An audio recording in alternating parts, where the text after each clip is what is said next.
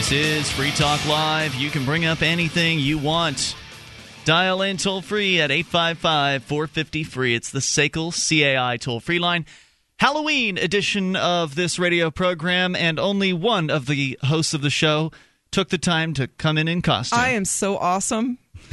I am so awesome, and Mark is so lame. He totally said he was going to, too. He did. He did, and that's Mark, I am disappointed. You know, I got an excuse, but it's not very good. I really didn't remember earlier to the day when I came to the studio, and I spent here a long time today. So, what can I tell you? Your costume is very good, Nemi. Fantastic. Yep. Thank You're you. like I'm so glad you guys like it. The Bat Hottie. I'm the Bat Hottie. Yeah. Bat Girl. Yep. So you can see the costumes if you go to our cam page, cam.freetalklive.com. Mark and I pathetically put on a couple of silly hats. We've got hats on. Mark has the orange fedora, and I'm wearing the rainbow pimp hat. I love your rainbow pimp hat. It's a good hat. It is. You can get it for $4 on some online party store, straight from China. You know, I bet most of my outfit is from China as well. Yeah, make sure you wash it. It's probably covered in lead. That's not a nice thing to say. Is that some kind of shot against Chinese manufacturing? No, it's against Chinese quality control, of which I do not think they're that much. Your phone was probably made in China, for all you know. It's probably true. 855-450-FREE. That's the SACL CAI toll-free line. So lots to talk about, of course. If you want, you can take control of the airwaves here. And on the way tonight, there's news about Amsterdam. Apparently, it's pretty good news, as a matter of fact. We'll give you that. But, Nemi, you came in tonight with something that was pretty outrageous. Yeah, federal civil rights lawyers have filed suit last week against Meridian, Mississippi, and other defendants for operating what the government calls a school-to-prison pipeline in which students are denied basic constitutional rights, sent to court, and incarcerated for minor school infractions like talking back or violating a dress code or swearing at someone. Which state was this? Missouri? This is in Missouri. Mississippi. Oh, Mississippi. Yes. So, school to prison, I mean, that's not really a big difference, right? One's a day prison, one you stay there 24 hours. Well, going home at night's a big difference. Yeah, I guess so. But it's not really a surprise, considering that's basically what they're doing in Texas, where they've been handing out misdemeanor charges to students as young as elementary school age for acting up in class, talking back, flashing somebody the bird, or pulling down their pants and putting their butt cheeks up against the bus window. They were getting fines too, weren't they? Well, there were Class C misdemeanor charges, which usually results in being fined. Yeah. This is jail, prison. Yes, so this sounds like a step worse than that. So children are handcuffed and arrested in school and incarcerated for days at a time without a probable cause hearing. Children detained wait for more than 48 hours for a hearing. That's in a violation of the Mississippi Constitution.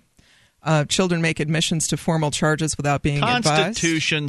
I know, advised of their Miranda rights. And children are not routinely granted legal representation during the juvenile justice process. Now, the school district was investigated by the Attorney General's office and did not cooperate. It was an 8-month investigation, and he said the Attorney General said they had no choice but to file suit. So these are unconstitutional actions. Said that Meridian is not the only location in the country with such a system. However, it is the only one to date where local authorities have not been fully cooperative with federal investigators. So the feds are investigating them for doing this? Yes. Yep. Interesting. It's bizarre. So it's not all of Mississippi then? It's this one particular town, Meridian, Mississippi. Because the Texas thing is all of Texas. Texas schools across Texas are handing out Class C misdemeanor charges to students. That's crazy to me. It's just crazy to me. For the most minor, piddly things that like everybody did or knew somebody who did when they were in high school. Like violating a city ordinance? Like breaking the rules at the high school, like violating the dress code or, sassing a teacher or... Right, but how did they make it a violation? You know what I mean? Is it a city ordinance like here in Keene if you fail the process? I don't think it's a city ordinance thing. It's a Texas state thing. Like that's crazy. It's literally thousands of students every year are being charged with Class C misdemeanors out there. So this sounds it's bad. So unlike school that I went to that I just don't even I don't even get it. I can't imagine they're carting kids off and giving them charges in Texas and actually arresting them and putting them in jail for days at a time for silly offenses in Mississippi. And they say that's not the only place that's happening, right? No, they listed another town in Tennessee, Shelby County, as a school system where complaints had been received, but where local officials had been fully cooperative with the Justice Department. So Mississippi is... So they're stonewalling them. Yep. Yeah. Is there other news about that? Nope, that's about all I have. So no one's been brought up on charges. There's just an investigation that's going on. The students. I remember reading an article not too long ago about the high school where I went, where a kid was arrested after a teacher caught him with a lighter, a cigarette lighter, because it was contraband. For a cigarette lighter? Right. Well, he freaked out because they took it away from him. It was considered contraband, and he freaked out and hit a teacher. Okay, he didn't get arrested for a lighter. No, but this is kind of what we're talking about. Is when I was in school, we were allowed to smoke on school property. You know. Wow. And so the now, good old days. Right, the good old days when you could do things that were bad for you. There was a smoking lounge at my high school, but that was before I ever went there. They had converted it at that point. Wow, really? At one point. Oh, yeah. You're not that much older than me, Nemi. No. No, I'm older than you are, Nemi. Yes. And so there was a smoking place on your regular... This was a regular high school? You weren't the bad Keene kid high school? No, this was not Keene High. I didn't go to Keene High. Oh, that's I went right. to private school. Remember, I'm an elitist. Okay. That's right. So there was a place to smoke at this private school, which is no longer even allowed anywhere in the States. So yeah, can't do it. Stop that entirely. But to go from a time 20 years ago that you could have a lighter on your person and not be subject to seizure by someone, have it considered contraband, because what are you going to do with a lighter? I don't know, set something on fire? I guess you could, but I mean, I don't. You can conceal it so easily. It's not worth making it against the rules. Yeah, I don't see why we're moving toward a zero tolerance of anything policy in schools. Well, it's more than zero tolerance now, right? I mean, it's zero tolerance plus jail. I mean, it used to be zero tolerance would get you a detention or suspension. Some kind of, you have to pick up the garbage on the school property afterwards, after school, or something like that, some kind of in-school punishment. Well, I would imagine even hitting a teacher was probably at one point something that they handled in the school. Most of the time, yeah. I would think that that generally they didn't turn these things over. That schools handled pupil punishment. I would imagine that the idea, obviously the Mississippi bureaucrats aren't talking about this, but I'd imagine that the rationale here is that, we just need to crack down harder because nothing makes kids respect authority more than cracking down and using as much violence as possible, which of course I disagree. I mean, I don't believe in the idea of authority, but if you do believe in it and you want people to respect it, then you should be reasonable. The so-called authorities should be reasonable in the way they're dishing out punishments instead of taking kids to the mat. There's not a lot of evidence for increasing the punishment and it being effective. I agree with you. Deterring crime. In fact, in many cases, can create the opposite of your intentions. I mean, if you want to dish out the most punishment, you're going to just create resentment. I'm not saying you do, but I mean, even if I'm not saying that you disagree, I'm just saying that if you do believe in a carrot stick system, and frankly, I think that high school is mostly about the stick and very little about the carrot. But if you do believe in this system, a bigger stick generally doesn't make for a more effective system or more compliance to the rules. That's true. Mostly what happens is that you just use a bigger stick on people, and it doesn't send a message or anything like that, because the people who break the rules don't expect to get caught or don't know they're breaking your rule, or a variety of things. They're not breaking your rule and saying, "Oh well, the punishment doesn't it doesn't scare me." There's very few people out there doing that, and if it's a public school, they'll just leave. If the punishment's too bad and they want to break your rules, they just won't go anymore. If they think your rules are stupid and they're willing to break them, they just won't go anymore. Well, and that's really the only solution here is for parents who care about their kids. Get your kids out of these government schools. I mean, even if you're not in Mississippi or Meridian, Mississippi, or in Texas, there's no really. You keep your kids in those schools, and the more they're there, the greater the chance something terrible is going to happen because of the system. I have more on this when we come back. All right, we can do that here in a moment. 855-450-FREE. Also, your calls certainly welcome.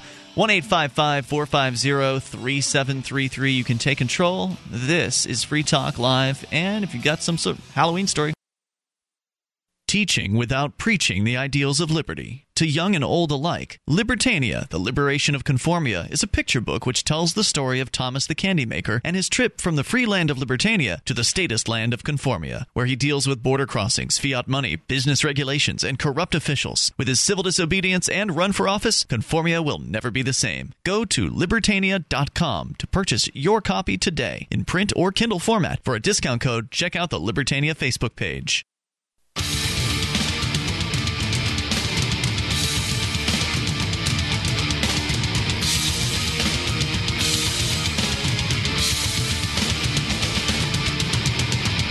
This is Free Talk Live, and you can bring up anything you want. Toll free, 855-450-FREE. It's the SACL CAI toll-free line. You can join us online at freetalklive.com. Enjoy the features that you'll find there completely free. That's, again, freetalklive.com. With you in the studio tonight, it's Ian. Nemi. And Mark. And don't forget, you can, once again, go to freetalklive.com and enjoy various different features like our webcam, as mentioned previously.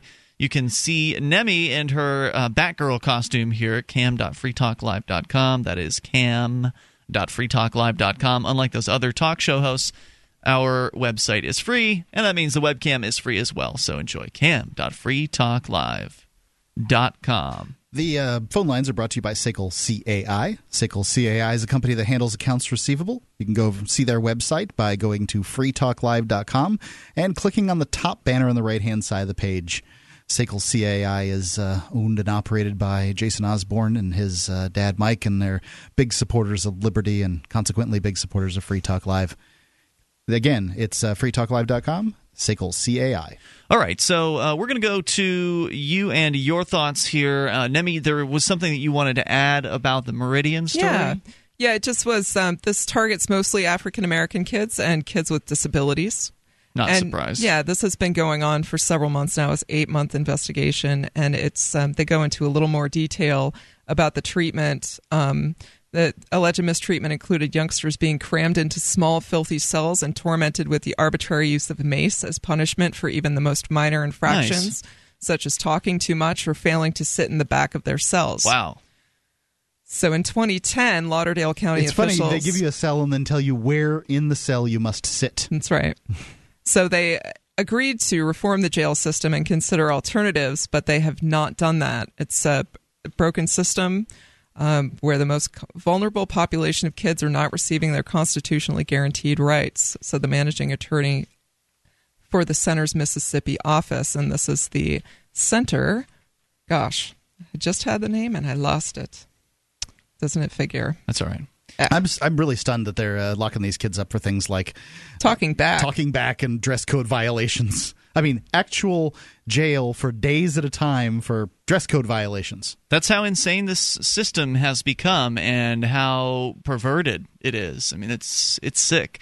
And the longer your son or daughter are in these government schools, the more likely something like this is going to happen to them. If Texas and this Mississippi town continue to get away with what they're doing, you'll probably see it spread to other schools because people, even though, Mark, you're right that this punishment attitude, like let's punish them harder kind of attitude, doesn't actually do anything to really reduce unwanted behavior. They don't know and they don't really care. They just feel like it does. They feel like punishment works, and so they're just going to keep cranking it up.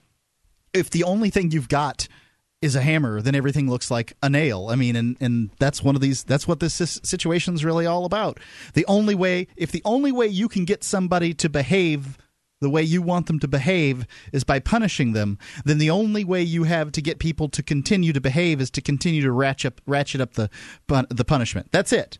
And this doesn't work in the workplace. I mean, school's supposed to prepare you for life.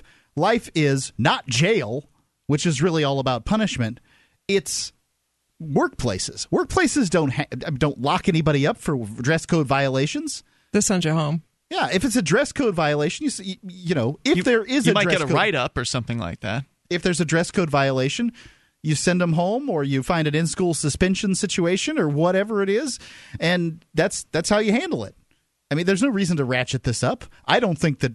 I think that obviously whatever your dress code is, the kids are going to push the boundaries of it. Sure. I think that dress codes, have their pluses and minuses, and people need to look at it. But the idea that you're going to put everybody in in blue pants and a white shirt, and that's just going to solve all kinds of problems, I really don't agree with. Let's go to the phones here. Tinfoil Hat Matt is on the line, listening in Ohio. You're on Free Talk Live. Hey, you guys are talking about some serious stuff, so I thought I might lighten it up a little bit. Okay. Do any of you guys have ethanol in your vehicles? Do we have ethanol in our vehicles? Don't they add that to it? Yes. Yeah, they add that to the gas, right? Oh, so Mark, you agree you have ethanol? I think that it's ethanol that's in the vehicle. Okay. Ian? I haven't the slightest clue. I imagine if it's in the gas, then it would be in the vehicle. Nemi? Why are you asking questions you know the answer to? Oh, because there was a question that came up before with this whole chemtrail thing, and I'm not a conspiracy theorist, and I can't say I agree or disagree, but the question came up, asked by Ian, how would they get something into all the planes if they were trying to chemtrail us with some substance? Avgas? So it's the exhaust from the jets? No, it's the same thing. It's an additive. Okay. Okay, so now you're what you're suggesting is that your belief is that chemtrails exist, and you're suggesting that No. I don't believe that chemtrails exist, but I do believe that if they were trying to get them into all of the planes, all they would have to do is put it as an additive. In most cases, they're talking about particular stuff, aluminum sulfate and things like that being what the chemtrails are. Some people will claim to you exactly what this stuff is. And right. I'm not. Okay. I'm not trying to get an argument with that. I'm just saying that would be a way to do it, right? Discussion earlier. I'm not a scientist or anything like that, but obviously there's going to be some sort of exhaust remaining after you burn up gasoline, but I don't imagine there's any distributable chemical or something like that. I don't know. It might be. I don't know. No. My whole point was they add ethanol to our gas, so we put it in our cars, and we drive around our cars, and it comes out, and we don't really think about it. So, if I was wanting to be a conspiracy theorist, and I'm not, but I'm saying is if I just put it in an additive in the jet fuel, seems like it'd be really easy to get it on all the planes, right? Yeah. Again, I don't know. Most of us know that ethanol, at least they tell us that ethanol's in the gasoline, and they say right there on the pump. Whereas this would be a situation where they're not telling you what it is, and you'd have to get the assent of whatever fuel companies are that are working with all of these planes. And I suspect that different airports probably have different contracts with different major distributors, and it's probably only the major distributors that are providing the avgas here. So you'd have to have some level and of whatever of it would be knowledge. would have to mix. It's the best proposition I've heard so far. I don't know chemtrails. if I agree. I mean, like I said, I'm not going to claim to be a scientist, and I don't think you are either, Matt. But whatever it would be would have to mix with the gasoline. You can't just dump a bunch of heavy chemical in, or it's going to sit down at the bottom of a tank. Oh no, right, exactly. And it would also have to survive the combustion process. And I'm not one of these conspiracy theorists. Okay, well then why don't you call about something you believe in? Thanks for the call. No. 855-450-FREE. That's the SACL CAI toll-free line. He was telling you how he believed it could be done. I understand that, but he doesn't actually believe in it, so he says. Or he says he wouldn't tell us whether or not he actually believes in it. So if you don't really care about chemtrails, then why are you calling about it? 855-450-FREE. It's Free Talk Live. Call in and talk about anything you want. That's what I'm saying. I'm just asking you, why call about something you don't care about? It's Free Talk Live. In every age, a technology is created that upends the foundations of society. The wheel, the the printing press, the internet. Now, in a world sliding into financial chaos, a new technology is changing the way monetary systems work around the world. It is called Bitcoin. Bitcoin is a new form of money, controlled not by banks, governments, or corporations, but through mutual commerce between free individuals. To learn more, visit weusecoins.com.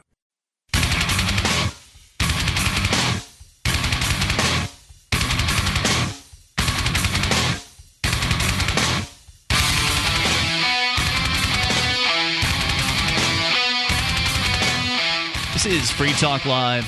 You dial in toll-free, bring up anything you want, 855-450-FREE. It's the SACL CAI toll-free line. You can join us on our website at freetalklive.com.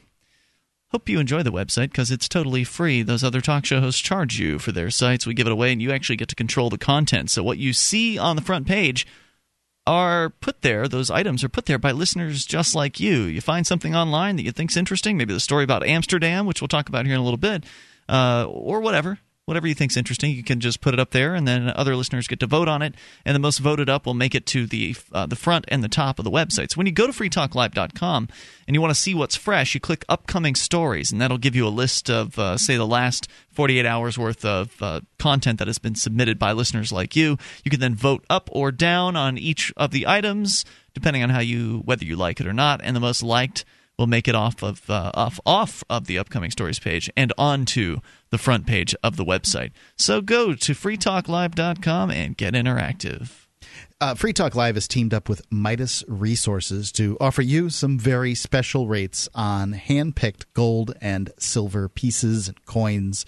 All you have to do is go to gold.freetalklive.com, and you can order your gold and silver online right there. They also have a telephone number for you if you would prefer to make a telephone call in order to make your order. And be sure to mention Free Talk Live. And you'll get, not only will you get the gold and silver that you want to get and get it shipped to you so that you can have it in your possession, but you'll be getting some of the best prices and helping Free Talk Live in the process because we get a little cut. It's gold.freetalklive.com. All right, so 855-450-FREE, the SACL CAI toll-free line. Let's talk to Ike, listening in Kentucky to LRN.FM. Hey, Ike.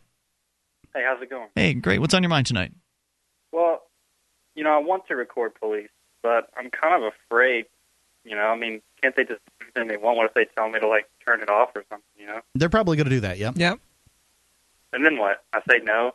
That would be the, yep. If you brought up the camera, you probably are going to at least want to give them a little bit of trouble about turning it off. I mean, as a citizen, as their employer, you should be able to, if you're on public property, they're public servants, you should be able to.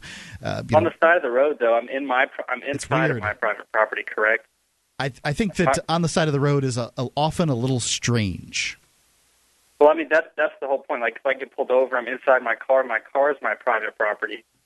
Well, you don't need to be on private property to record the police. I mean, I know, you can be in public, right? I know that. But. Right. Anywhere you're in public, you should be able to record anyone, including the police, certainly the police. But none of these things, none of what should be right and what should be okay will affect how the situation plays out. Oh, the only thing that affects how the situation plays out is the attitude of the cop. And if the cop do you ever back off and stop recording if you see a cop that is just going to throw you in jail even though you know he's wrong? The only time that I've stopped recording is when the person who is the subject of the police interrogation has asked me to stop recording. That's true. I will do that as well. I always ask the person before I even start, generally, if possible, right. Unless the cops are just taking somebody down or something like that. If it's a pullover, if somebody gets pulled over to the side of the road, I'll walk up after the cop leaves the window and ask the person if they want us to keep an eye on things or record the situation. Most of the time they don't, because most people are embarrassed about dealing with the police, and they're not, they don't want to see themselves on YouTube, that kind of thing.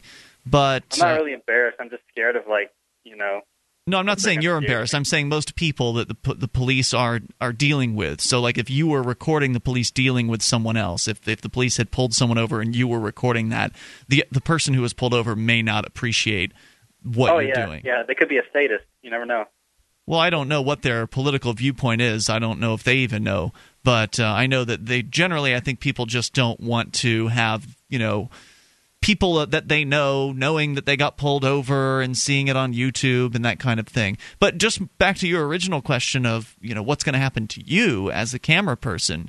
It just all completely depends on which cop you're dealing with and what their attitude is. If the cop is of the mindset that they want to be transparent and ignore the cameraman, then you'll be fine. If the cop's of the mindset that they have a real issue with being recorded, then they're going to come up with something to get you with. Whether it's disorderly conduct, disobeying a police officer, interfering with an investigation, obstructing government justice, or obstructing government administration. These are all possible charges that could be brought against you as a camera person. Wiretapping, they could go after you with as well. So, but those are almost always dropped when you go to court, aren't they? I can't tell you that because most people don't record the cops. In a lot of cases, if someone is recording the cops will take the camera, they'll delete the footage, they'll let the person go. So I don't know if there have been that many people who've been recording the police that have actually taken it to court. Simon Glick did in the Boston area, and the courts came out in favor of him. Yeah, there have been quite a couple of instances where the courts have told the police that absolutely you have to let people record you on public property. But that didn't stop them from arresting me last week. They haven't thrown any cops in jail over this one. Yeah. And I think until they start fining them or throwing them in jail, you're probably going to see this continue to happen. Or you see substantial awards in cases filed by people who have lost their equipment. Yeah, I think that substantial awards is what I meant by fines, but you're right. Generally, the police themselves don't actually have to pay any fines. It's just their department. Also, on a different topic real quick before I go, you guys were talking about marijuana yesterday. I like it. I like to smoke it, and I would love to, but I don't because I have a 3-year-old. I wish I could, but gosh, I live in a state where they're pretty harsh, and they could take my kid away, so that's probably Yep. Certainly wouldn't be worth my kid to me. No doubt. Yeah, no doubt. I really can't. I wish I could, though. I'd say, I encourage people to record the police, obviously. I think that's the only thing that can hold them accountable in any way, shape, or form is the public recording them. But on the other hand, I don't blame anybody for being, intimidated by them. They are scary, and nobody wants to have to go to court. So I would recommend moving to New Hampshire and not recording the police, because then at least you've got an activist network behind you that can be there. You can call them, and they'll respond within a short period of time if you're in a populated area. And it gives you a little bit more safety. Plus, at least here in Keene, the cops are well trained. I mean, they know that people should have the right to record them. Right. And I've never seen a cop in Keene put up a fuss about people recording them. I don't know how your cell coverage is there. There are plenty of apps for most of your smartphones that will live stream your video to the web, which is a good safety to have. I agree. If your phone is taken away or your camera. And also, I'm thinking more and more about moving to New Hampshire, so I might see you guys. Well, it's great here. I love it. I agree. Anyway. Hey, Ike, thanks for the call tonight. Appreciate hearing from you. 855-450-FREE. I mean, there are different cop block organizations across the country, and those are groups that you might want to hook up with. I don't know if there's one in Kentucky, but if there is one, that might be a good connection to make to see if there's anybody else in your region that is willing to take that kind of risk with the police.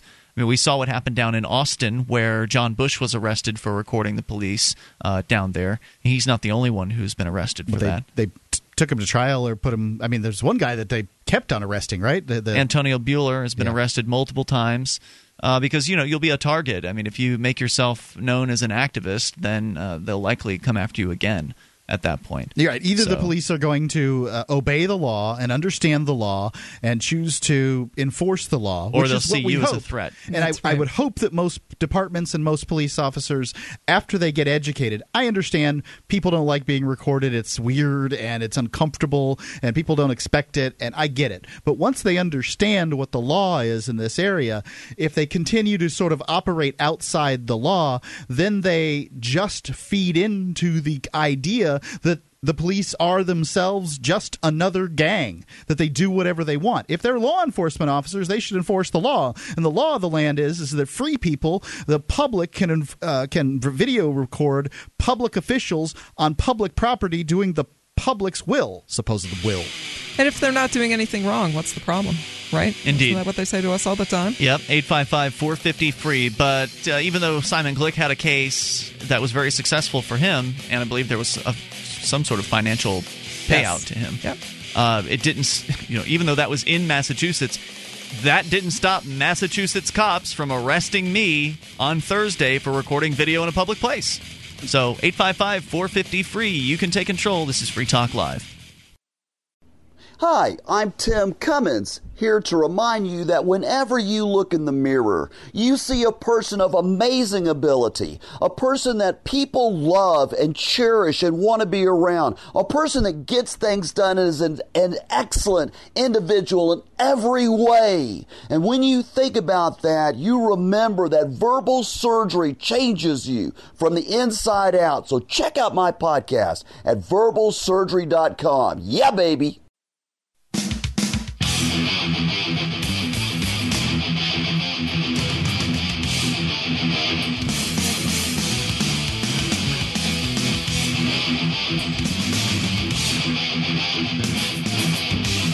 This is Free Talk Live. Dial in toll-free and bring up what you want at 855-450-FREE. It's the SACL CAI toll-free line. Join us on our website. Head over to freetalklive.com and enjoy the features that we have waiting for you there. You can actually enjoy the website for free, but if you want to send a few bucks our way, you can do that by becoming a Free Talk Live amplifier. The AMP program is at amp.freetalklive.com, and AMP stands for Advertise, Market, and Promote. And the idea is that you send in a few bucks a month, we'll take that in and invest it into Free Talk Live, getting on more radio stations, as well as doing some appearances. Mark, you're going to be going down to the second debate. Yeah, the Free and Equal at freeandequal.org this debate. This is the first time that there has ever been more than one that I know of third-party debate. They had the first one with 4 participants. Mm-hmm. They then did a vote, an online vote, where 2 of the 4 were chosen. So the top 2 debaters, which were Gary Johnson from the Libertarian Party and Jill Stein from the Green Party. They were the 2 winners of that poll. And now they will be having a debate between just the 2 winners of that poll. Right. So that's going to be happening Monday, I believe. That's correct. And you will be there, Mark, as one of the pundits, one of the panelists to discuss the event. That's my understanding. I mean, this is, the hurricane happened the way the hurricane happened, and things are kind of having to be a little flexible as a result. So we'll see what happens. But yeah, that's the plan. So that's very interesting, and it's going to be something that you're going to do regardless of how many people amp the show or whatever, but it's kind of another example of where Free Talk Live's amp dollars are going to send you down there with, your Free Talk Live shirt on and make connections with people and be there to rep Free Talk Live, because not only we're sponsoring the event, that's right, which by the way costs us nothing as far as dollars are concerned. It's just what they call a media sponsorship in the business. We're promoting it for them, and so therefore we are listed as a sponsor. But we've taken that to the next level, and they were very interested in having you down there to be a part of the event. So that's pretty cool. So somebody's got to pay for the gas. They recognize the genius. You, not so much. All right. Anyway, go to amp.freetalklive.com. You get perks. You get access to the AMP-only call-in lines, AMP-only podcast, forum, and more. Once again, that's amp.freetalklive.com. Dave is in Ohio. You're on Free Talk Live. Hey, Dave. Hey, how you doing, guys? Hey, just great. Dave. What's on your mind tonight, Dave? Well, I wondered if you have had a chance to see yet the anti-Obama rap video called Obama's Feet Stink. I have not, but I know who made the video. MC Library. You know who made the video? Yeah, it's I believe Michael Dean and Nima Vidadi, the Freedom Fiends, are behind that one. Absolutely. What do you guys think about art that kind of specifically is made to to really poke at people and go after them on kind of a personal level, as well as the political? Because the video is definitely political. I tend to disagree with name calling. I think it's the weakest form of critique. But it probably gets people's attention when you're, as far as the search terms and things like that go. Yeah, makes sense to me. Well, what do you think about that approach? It's my feelings towards it are mixed. Frankly, I think art, really has a potential of kind of both getting under people's skin and, the message that kind of, it kind of gets in there as it's, but you know what I mean? And like it's repetitive and it's, that maybe the ideas can kind of sink in or wear away at people, that kind of thing. Mm-hmm. So I don't know, but it's certainly not, it's not elevated discourse by any means, but. So where did you see this video? I was actually, strangely enough, part of not actually part of the production of it, but they were talking about making it on a podcast that was titled by something that I had said on one of my Facebook statuses, because I'm in the movement. I'm friends with Michael, at least, on Facebook, and, know a few people and that. So it's just, it's just one of those things that just kind of popped up. Gotcha. Yeah, I do want to check it out. I just haven't taken the time to do so. I'm sure if you go to YouTube and search for Obama's feet stink, you'll be able to see that and know what you're talking about. Yeah, I think that I think people interpret it the way they choose to interpret it, and that when you slip down a level, and I think that's what one does when one makes a title like that. Yeah, it's going to catch some more people's attention. And some people are going to have an opinion on it that's positive and negative. Yeah, I mean, you're pandering to the lowest common denominator. The question you have to ask yourself is if your statement that panders to the highest common denominator doesn't get seen by anybody, was it any good? What good is it? Yeah, good point. Right. It's just difficult to say. Anything else you want to share tonight, Dave? I really don't. Have a great Halloween and keep up the great work. I've been a listener for a lot of years, actually, and this is the first time I decided to call, and it was a great experience. Thank you, sir. I appreciate hearing from you tonight. Thanks for the call. 855-450-FREE. That's the SACL CAI toll-free line. One of the things that bothers me about, and I don't hear this, I have listened to a lot of Freedom Fiends, by the way. Michael Dean and Nima Vidadi, great. They do a great show. They do it live on LRN.FM on Sundays from 5 to 7 Eastern time, but they also do it on podcast as well. And they have a lot of fun. They've got great rapport. And I've heard enough of the show to, it's not a political show. It's not one of those shows where they're making fun necessarily of, like if you listen to a lot of talk radio, they always have names for all the politicians. Like they take the politician's name and then make some stupid name riff on it. And, I don't hear that on the Freedom Fiends. So it doesn't seem like a normal form of operation for their show, at least. I mean, it could very well be a spoof on it. I haven't been able to watch it either. Yeah. The internet's been broked at my house for about a week now, so the only place I've really got a good internet connection is here at the studio. So 855-450-FREE, that's the SACL CAI toll-free line. In other news, let's see, I had a story here about Atlanta. Channel 2 investigating nearly 100 dogs shot by Metro Police since 2010. Channel 2 Action News investigation has found nearly 100 cases of local officers shooting dogs within just the past 2 years. Investigation looked into the heartbreaking circumstances when a police officer kills a family pet, probably one of the most difficult scenarios for a pet owner and for police. Nearly 2 years after Basil was shot and killed in an empty lot by Fulton County Marshals, Elizabeth and Carrie Cullifer said they still feel every bit of the pain. Elizabeth said she was a really kind and gentle dog, and she left their 45-pound dog outside alone for a moment. Marshals then came to their address with a civil lawsuit for someone who had not lived there in 8 years. Then Cullifer heard gunshots. I came out to see my dog in a pool of blood under the truck. It's a story Channel 2 Action News has heard over and over from pet owners whose dogs have been shot and killed by police. So I mean, absolutely. I'd be so horrified if this happened. And we talk about these dog shootings all the time.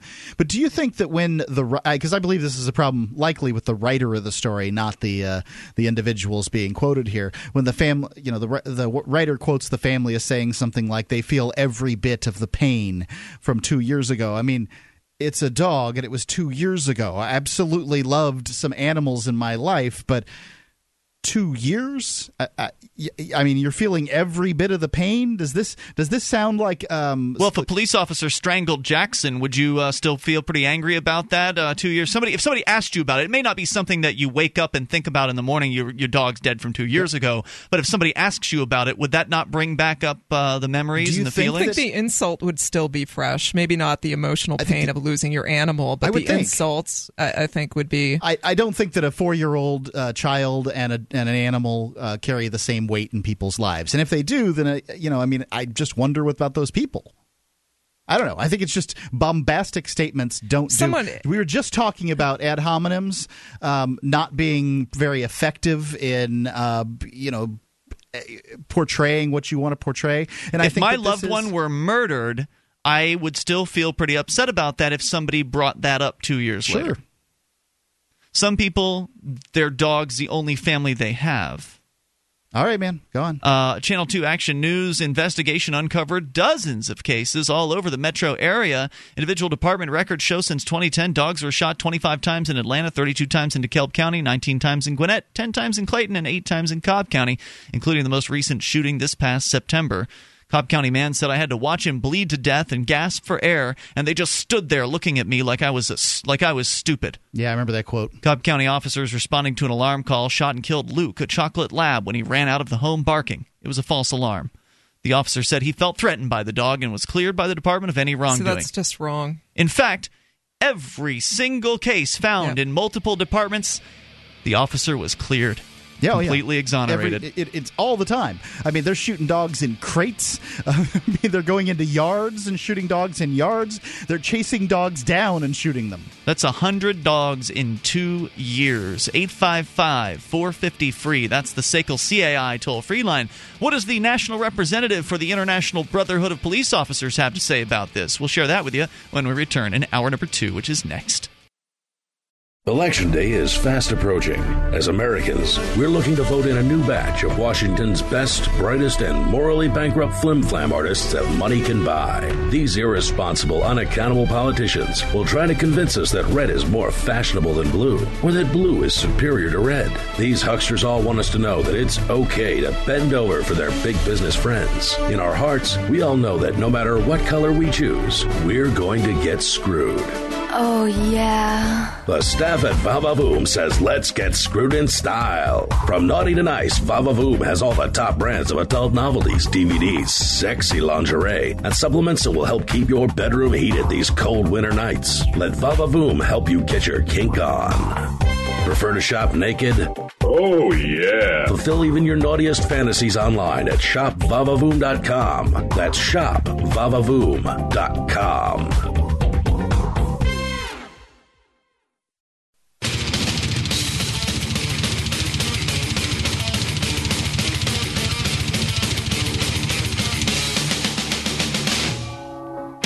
This is Free Talk Live. You can bring up anything you want here, toll free at 855-450-FREE. That's the SACL CAI toll-free line. Join us online at freetalklive.com and enjoy the features that we have there for you. Once again, freetalklive.com. You get to control the content if you'd like, or just sit and look at it. It's up to you. You can go to freetalklive.com and do as you please.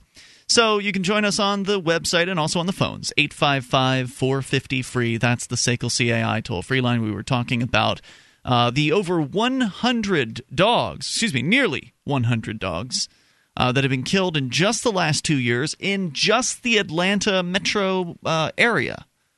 That's significant. Yeah, that's a lot of animals. This is an Atlanta metro story.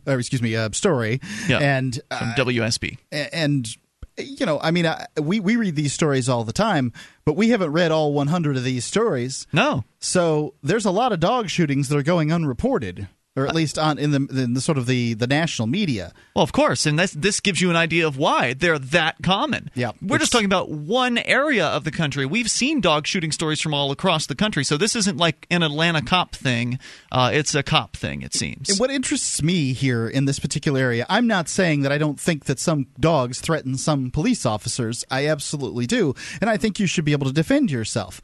But we have evidence that this can be taken care of. There is a government agency whose agents come in contact with canines on a far more regular basis than the police do. And the way they handle it is with mace or pepper spray. The post office delivers mail 6 times a week to just about every mailbox in America. Yeah, lots of dogs involved. Lots in that of process. dogs. And you know what? The postmen haven't had to shoot any of them. That's a great point.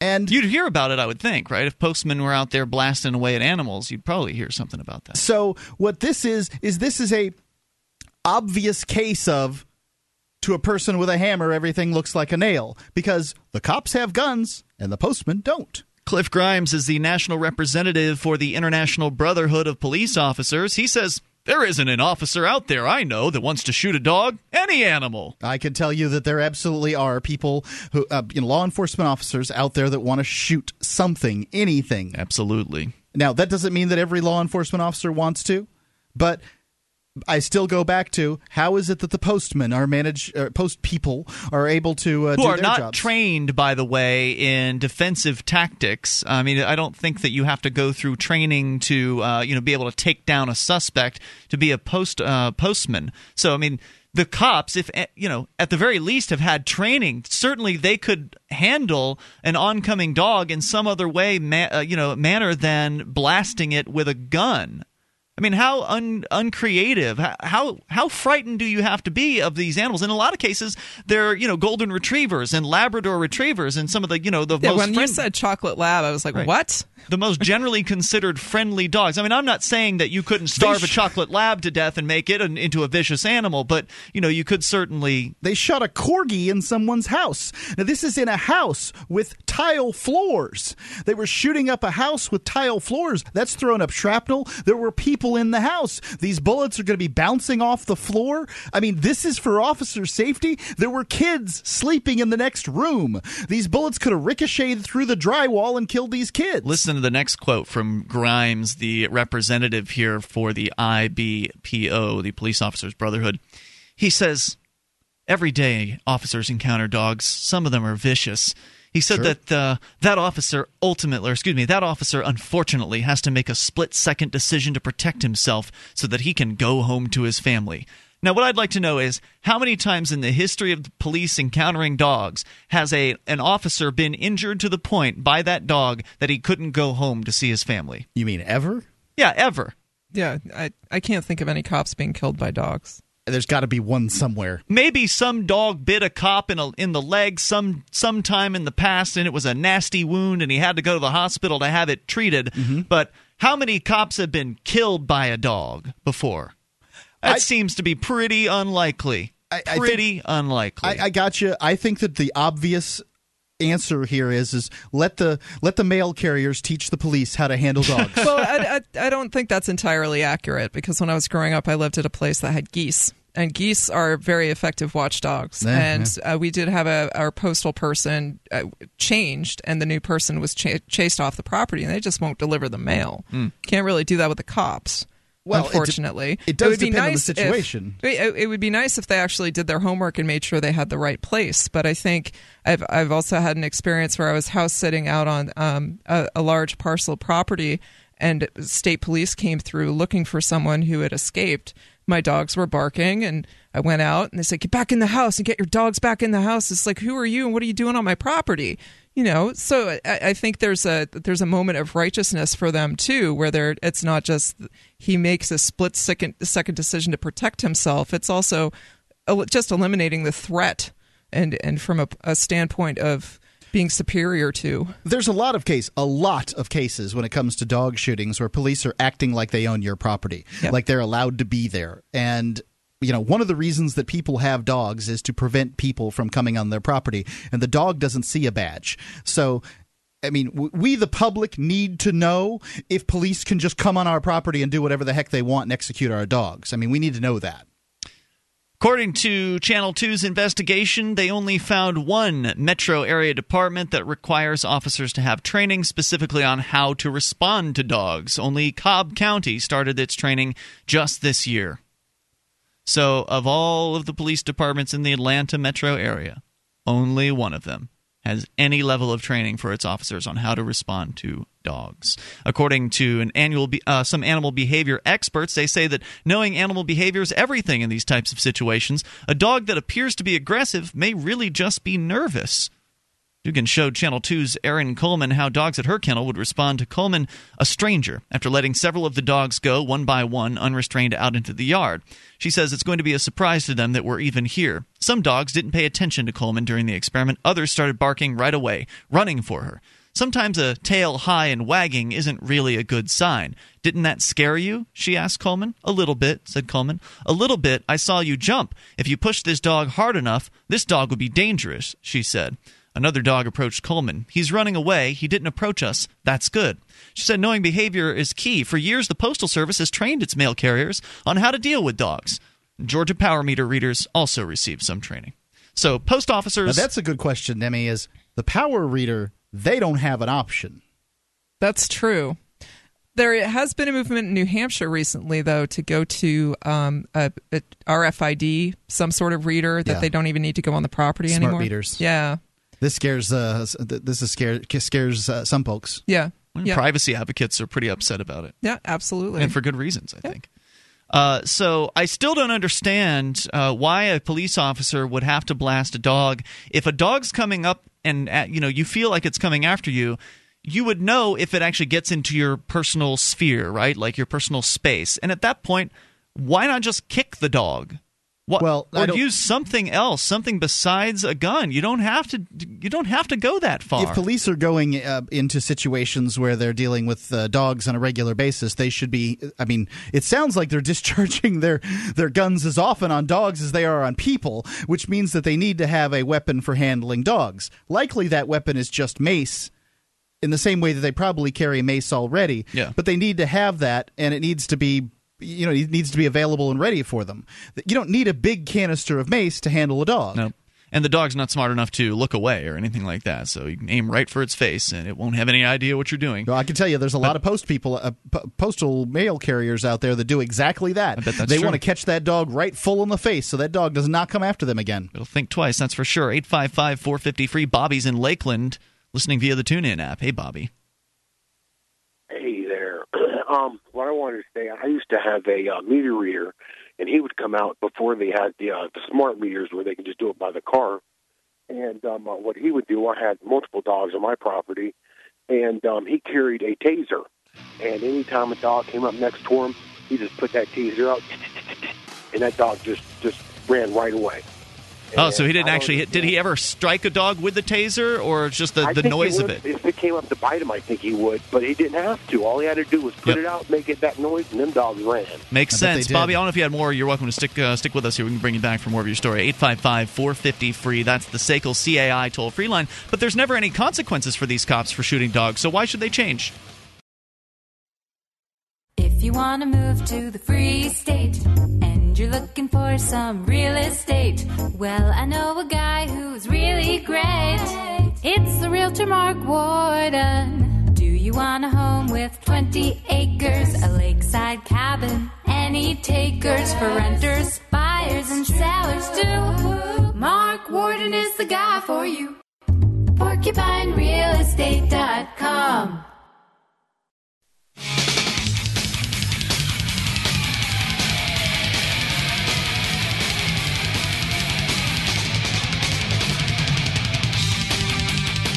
This is Free Talk Live. You bring up what you want, toll-free at 855-450-FREE. The SACL CAI toll-free line. Join us online, freetalklive.com.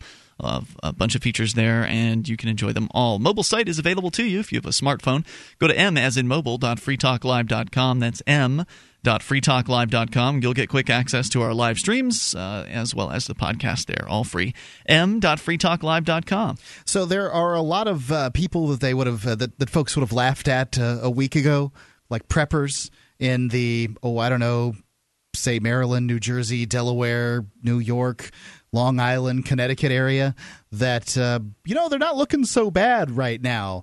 These preppers were ready for any kind of catastrophic event, and they've got food and perhaps electricity and all kinds of things to handle that they can, make themselves comfortable with in this time frame. If you want to have a book on how to handle different situations, check out Strategic Survival at strategicsurvival.com. It gives you scenario-based preparedness, and it's got reason and context behind it, as opposed to some of these survivalist TV shows out there, that kind of thing. So if you want to understand what might happen and how it might affect you and those you care about and what you can do about it, it's strategicsurvival.com. It's a great book and exhaustive, to say the least. strategicsurvival.com.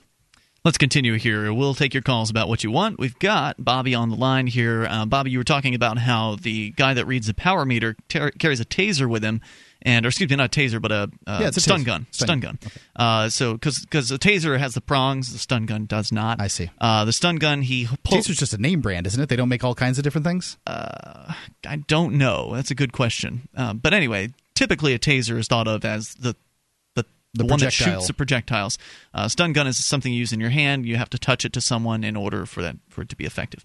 But you're saying that this person would kind of flash the stun gun and pop it at the dogs, like activate it so it makes a noise. The little lightning crackles across the front of it, and that was enough to scare him away. That's right. He had the one that you hold in your hand, a stun gun. Right. And my dogs would run up to him, and all he'd have to do is hit that taser, and them dogs would run right away. Now, for these police officers, I think they really don't care if they shoot a dog, because what? They're not going to get in trouble. That's right. Also, that's how I feel about it. I'm not going to say that this is true for every police officer, because I don't believe it for 1 second at all. But there are some people that probably get in, especially with all the hiring that's gone on in many of these departments, where, if you hire more people, you're probably going to get lower quality. That's just a guess. But, that some of them want to carry a gun and they want to use a gun. I mean, I've talked to people who went. One kid I remember who was going into the military. He says, "I want to go in the military because I want to be able to kill people and get away with it." Surely there's somebody who's, therefore there are people in police departments, some percentage, and I don't know if it's 1%, 2%, or 20%. I have no idea, that got in there because they want to be able to shoot at things with a gun. When I was young, when I was a little kid and I got my BB gun, shooting tin cans and telephone poles and trees. It lost its appeal after a little while. Then you work your way up to glass bottles because they kind of move when you shoot them. It shouldn't do that because it leaves glass everywhere, and when you run over a mower, you're going to hurt somebody. But, this is what kids do. And then at some point or another, you want to shoot living things because it's a stimuli situation. I mean, you want to do something and then cause something else to happen. So, if I did this as a kid, then there's somebody else out there that says, I'd like to be able to discharge my firearm and be able to get away with it, kill a living thing, and see what that's like. And maybe you want to get somebody to react in a certain way. Maybe you don't like dogs. There are lots of anti-dog people out there. And maybe you don't like the person or the color of the person or whatever about the neighborhood the person lives in. Whatever it is. Bobby, any other thoughts? Well, around here, all the officers, they have tasers, that shoot the projectile. I don't know about everywhere else, but here they're issued to everyone. They got a gun and they got a taser. I don't know why they can't just taser the dog. If the dog's getting too close, they can just taser the thing. They ain't got to shoot it. I agree with you, Bobby. Thanks for the call tonight. Appreciate hearing from you. We've got Artie on the line in New York City. You're on Free Talk Live. Hey, Artie. Yes, hi. I'm calling because, we were just dealing with a situation with Hurricane Sandy. Now, right now, there is a lot of damage and a lot of power outages. The power is not expected to be back into the New York City area. Well, the whole New York City area within. It could be weeks. It could be a month. I don't know. But this hurricane was just it was huge. It was a blast of wind from Howard Stern. Yeah, you did that one last night. 855-450-FREE, the SACL CAI toll-free line. Bada booey. Yeah. Bada booey. It was funny the first time. Saw it coming this time, though. Well, I think she wanted to get it out without saying the a-hole word this time. So that she didn't say the a-hole word, though. So I don't know what... This time? Yeah, she didn't say it this time. Right. Well, but the fact is that people who get cranks out there and then can send them to Stern will then play them. Oh, yeah? Is that right? So, okay. There you go. Cool. Well, hey, Howard Stern's audience, if you play that one. Appreciate it. Yeah, but you didn't let her finish. Well, yeah, I did. Actually, I don't know what she said. She just kind of trailed off. Okay. Maybe the board operator potted her down or something like that. Because I did not hit the dump button. Oh, really? I thought that you dropped her. No, I did drop the call because it's the same exact call as last night. So just because you can call once per night doesn't mean you get to call and say the exact same thing on every single show. So 855-450-FREE. But I'm glad she brought up, she or he or whatever it was, brought up the hurricane, because I actually have something here about that from Becky Akers over at LouRockwell.com. And she writes that now that Hurricane Sandy has passed on to Midwestern climes, the rats are crawling out of the woodwork and writing me. Incredibly, they believe the mainstream media needs their help defending Leviathan. And when she says Leviathan, she means the big government that has its tentacles into everything. And they excoriate those of us questioning our rulers' reaction to the storm. Several demanded that I apologize for denouncing New York City's decision to close the subways. Given that some of the track and stations flooded while others gloated that the storm proves me, and by extension anarchy, or at least the hatred of the state, definitively wrong. Again, they cited the subways flooding as my Waterloo, so to speak. I'm kind of baffled that the failure of a state-built, state-controlled monopoly testifies to the idiocy of anarchism. Now, isn't she wrong about that? Weren't the subway system, wasn't that originally privately built? Yeah, the subway system was privately built. Yeah. It's certainly state-maintained. But this was decades and decades and decades ago. Yeah. I mean, I think at this point the state gets all the credit for whatever happens with the subway. I agree. State-controlled monopoly testifies to the idiocy of anarchism and the wisdom of our rulers, but rats seldom reason well, especially when they're swimming through floodwaters. Yes, Leviathan subway is overrun with rats, as all New Yorkers know. I've amused myself many a time in many stations watching these vermin scavenge for garbage on the tracks. Meanwhile, imagine an anarchic world while with private companies transporting us and competing for our business. How many rats would entertain customers? It just doesn't even sound right using this term anarchy in here to describe this. It's, I mean, what? How are you going to have subways run on time with anarchy? Just doesn't even make sense. Well, we can talk about that if you'd like. 855-450-FREE. That's the SACL CAI toll-free line. I think she's suggesting that maybe private owners would have the incentive to not have rats running about their business. 1-855-450-3733. You can take control because, customers complain about that sort of thing. I think that a privately run subway system would probably be cleaner and run more efficiently, right, but I think it would still be shut down. More coming up here. You can take control. This is Free Talk Live. The three most important things you can do for Free Talk Live are: 1, share one episode a week on Facebook or in some other social networking site. 2, buy the things you buy online through shop.freetalklive.com. 3, give $5 a month to the AMP program. You likely buy all kinds of things online. Amazon is the largest online retailer. You can get what you need at the same prices with free Super Saver shipping by going to shop.freetalklive.com. Please do your online shopping at shop.freetalklive.com.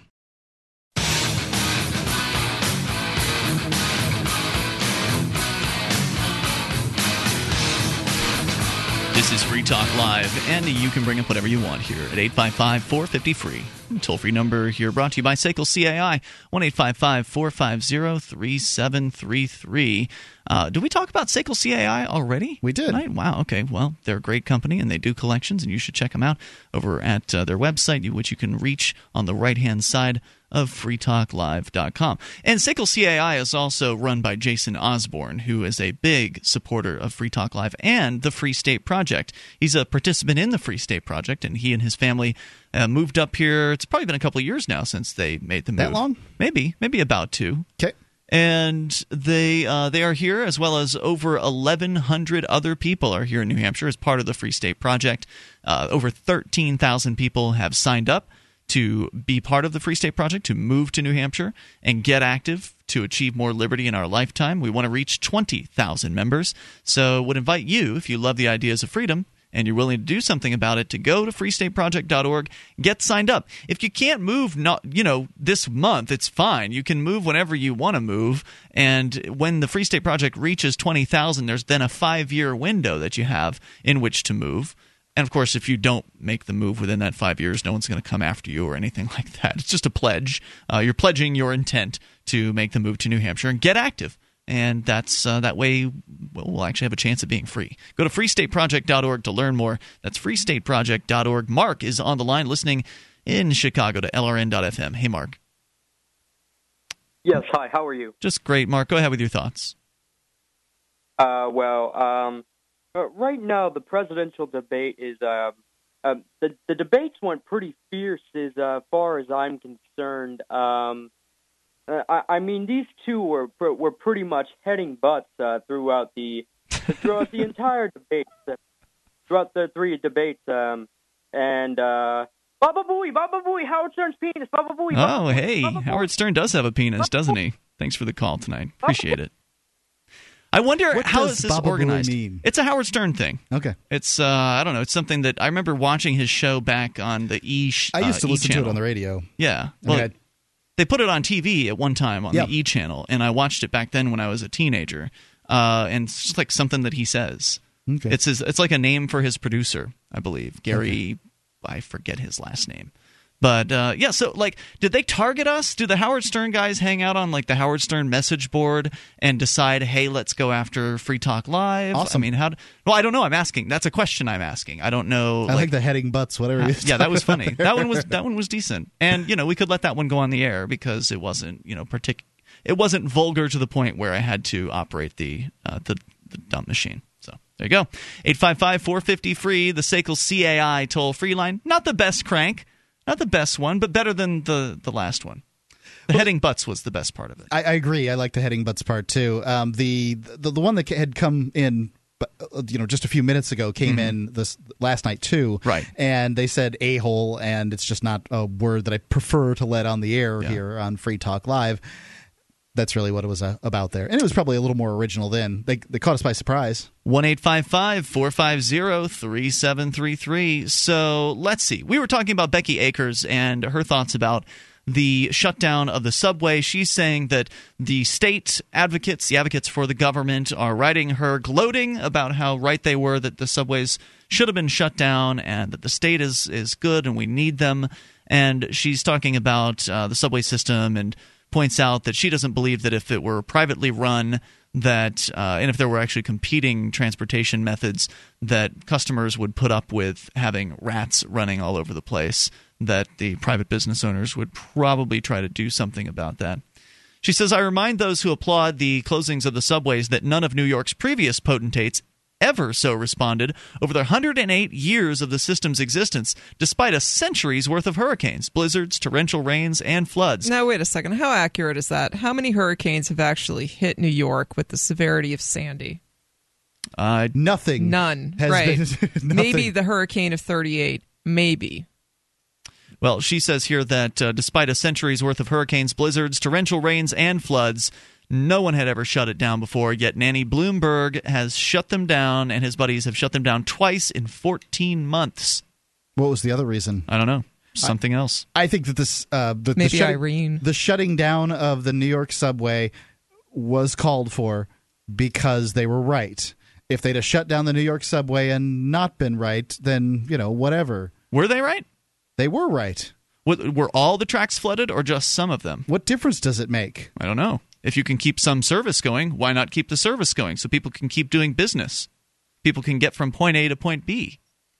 I suspect that most of my critics, she says, have little experience with hurricanes. Two readers who live in Florida. I'll tell you, if I'm dealing with a hurricane and I believe it's bearing down on me, there's a good chance I'm just going to head the other direction, that I'm going to go inland. And so I think that the subway drivers should have their ability to do that too, get their families out of the city. All right. Well, I don't know how many people ended up doing that. There's a lot of people living in New York City, so I'm not sure where they would all end up going. But two readers who live in Florida, I'd like to know more. If you're in New York City and you can, because I've seen a photograph, but I don't know if it was a real photograph. I have some info here. Yeah, I don't know if it was real. Yeah. There's a lot of fake photos going around out there. There was video of, down by the Battery, like, what do they call that? I'm trying to think. It's not Midtown. It's downtown. The lower. She says some of the track and stations flooded. Yeah, some of it did. Okay, but not all of it. Says several of the tunnels that carry cars and subway trains beneath New York City's East River remained flooded on Tuesday. This is from the Washington Post. The head of the Metro Transportation Authority, MTA, said it was too early to tell how long it would take to pump them dry and make repairs. Now, there has always been flooding in the tunnels, which collect stormwater constantly, even in the lightest of rains. It's true. but authorities said there has never been anything like the damage inflicted by Hurricane Sandy. That doesn't surprise me. The only hurricane I can think of that was remotely close to this damage-wise was 38. Yeah. They're just not made for it up here. In New York, the streets were flooded. The subways are underneath those. So, right, but not all of them were flooded. Indeed, so they weren't. It seems silly to shut down an entire system for only certain areas that have vulnerabilities. It's not my system. I wouldn't be the one to say. Right. She lives there, and she's saying that it wasn't necessary. I don't know who she is, and Becky she Akers. She's one of the writers at LouRockwell.com. I got you. So did she go down and but tour I still the don't know who tunnels she herself? She did a lot of reporting on the TSA. We've read a number of her I've stories heard her over name, years. but that still doesn't mean I know who she is. I really don't know who Lou Rockwell is either. I mean, he's been in the studio, but not while I'm here. Okay, well, I don't know what you mean when you don't know who someone is. I mean, you've met him personally, so obviously you don't know every in and out about Lou Rockwell. I've got a problem with anybody who claims a monopoly on anything, and that is essentially what the city of New York has done with subways. They took what was a privately run operation, bought it up, and ran the other people out of business, and now it's all theirs. That's not going to be run terribly efficiently, but it looks to me like shutting down the subway system wasn't a terrible idea. Toll-free number is 855-450-FREE. Maybe you can share your thoughts on this. Maybe you actually live in New York City, and you can add some expertise to this situation. So she says that I suspect most of my critics have little experience with hurricanes. 2 readers who live in Florida independently wrote me to cheer my skepticism. One of them, DJ, said, I'm a lifelong resident of the Miami area, so I've been through a few hurricanes before. We always go outside and go to local businesses during the storm. We never stay in or think of evacuation for anything less than a Category 4. Right. And Sandy was a Category 1, meaning it's very weak. It's a true statement, but Sandy was a storm of the century for different reasons. It was a Category 1 hurricane that struck a low pressure zone. This had the lowest pressure of any storm recorded ever. This was a singular storm that was more than 100 miles wide. This isn't a Category 1 hurricane like you and I are used to Category 1 hurricanes. What we call Category 1 hurricanes in Florida is a thunder shower. It's nothing. But this was Category 1 is a certain amount of wind speed, right? 75 miles an hour, something like that. 75 miles an hour. Not up to another amount, which I don't know. Nothing to be concerned with normally in Florida. However, this storm was singular in the way that it operated, what happened with the other storm, the low pressure, the width of it. So this was the Arctic cold front as well coming down north. They don't party in Miami when Andrew comes. 855. If they party up in the air. 450-FREE. That's the SACL CAI toll-free line. We'll tell you more about what she has to say here in a moment. 855-450-FREE. You can take control. It's Free Talk Live. On Free Talk Live, we talk about investing in gold and silver as a hedge against inflation, investment, and barter currency. We've teamed up with Midas Resources to offer you some great rates on some hand-picked gold and silver pieces. U.S. Eagles, British Sovereigns, 20 francs, Lakota Nation silver rounds, Montana silver reserves, and Walking Liberty halves. Call 877-857-9938 or go to gold.freetalklive.com. The shipping is the same for 1 as it is for 20, so try to get as many as you can all at once. Gold.freetalklive.com. This is Free Talk Live. Take control of the airwaves toll-free at 855-450-FREE. You may bring up whatever you want. 1-855-450-3733. And with you tonight, it's Ian. Batgirl. Batgirl and Mark. Batgirl is here in costume tonight. You can see that at cam.freetalklive.com. And, of course, you can join us on freetalklive.com. Enjoy the site. We give it to you. If you like the show and you want to help support Free Talk Live, would invite you to shop with us. It is the holiday season. Lots of people have shopping to get taken care of. You might as well do it from the comfort of your home or your office or wherever it is that you are sitting in front of a computer. You can go to shop.freetalklive.com and then link into Amazon from those websites. From the links there at shop.freetalklive.com. Different Amazons. Got Amazon Canada, Amazon UK, and US.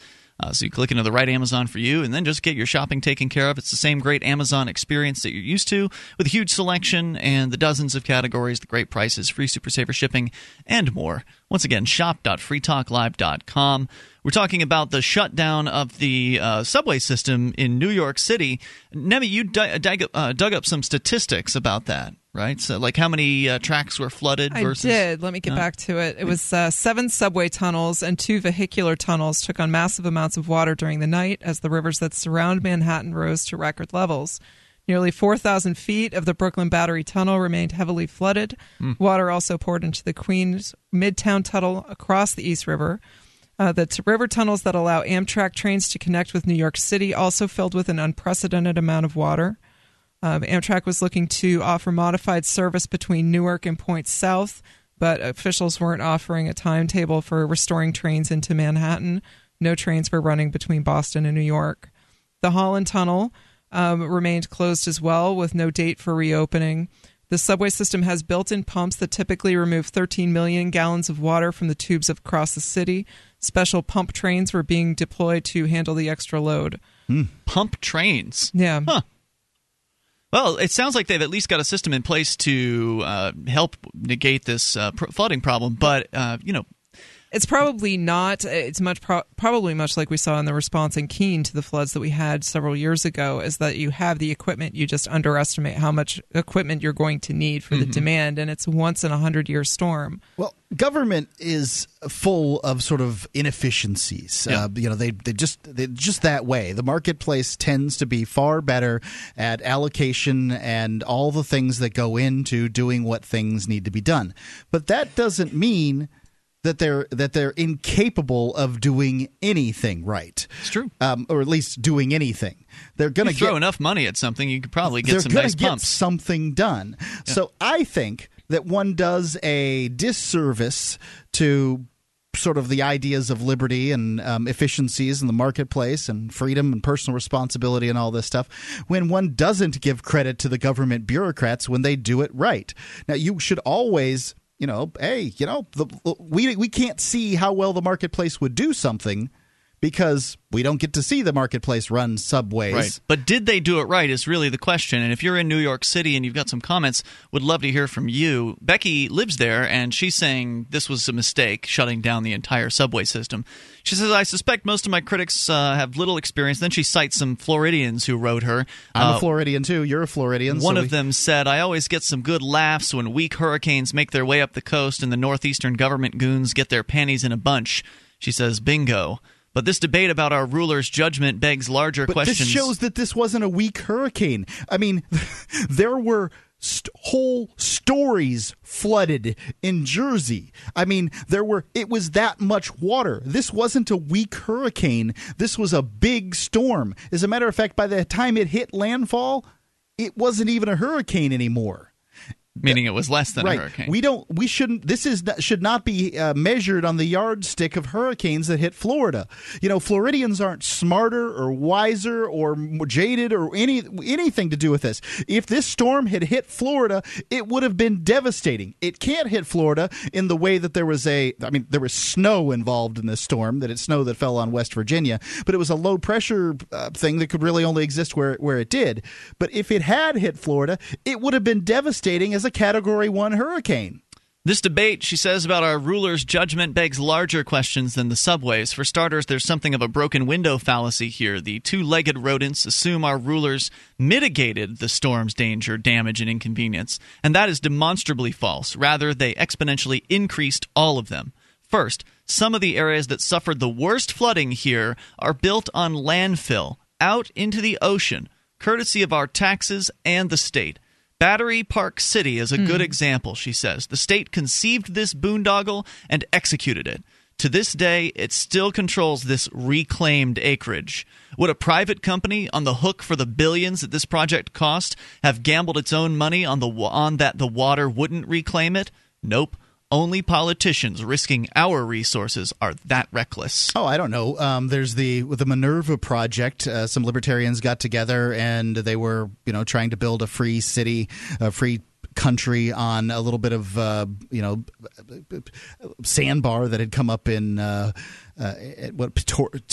Tonga or something like that. It was some country. So I think that the marketplace would come up with a situation like that. But that doesn't mean that you and I would be responsible. There's all kinds of failed projects out there. And that's one of the efficiencies of the marketplace is that it only costs the people that are interested and have something to gain from a project. Those are the only people that get cost.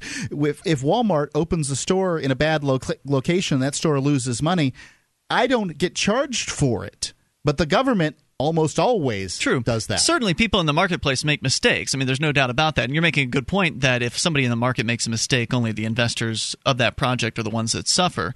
But in the case of building a new building project, generally it's a bad idea to build somewhere where there's a real good chance that you're going to get flooded. I mean, a lot of builders will look at that before they go into that. Real estate is at the premium that it is in New York. I can understand why people would want to create more real estate. The state probably has the most to gain because by building more real estate, if they can get people to build on that real estate, and then more taxes. Yeah, they get more taxes, and they can charge the taxpayer when it floods too. Second, a state stranglehold on the city's infrastructure and its fascist running of various industries such as transportation horrifically worsens a bad situation, especially for the poorest and most vulnerable among us. My husband is a partner in his firm. He can work at home if he has to, and he earns enough for us to live in Manhattan. But the porters and other staff in his office building can do neither. We walked into his office today to find that these folks had been there in the building since Saturday. With the subways and buses idled, they cannot travel between their homes in Brooklyn and Queens. By the way, this was posted yesterday.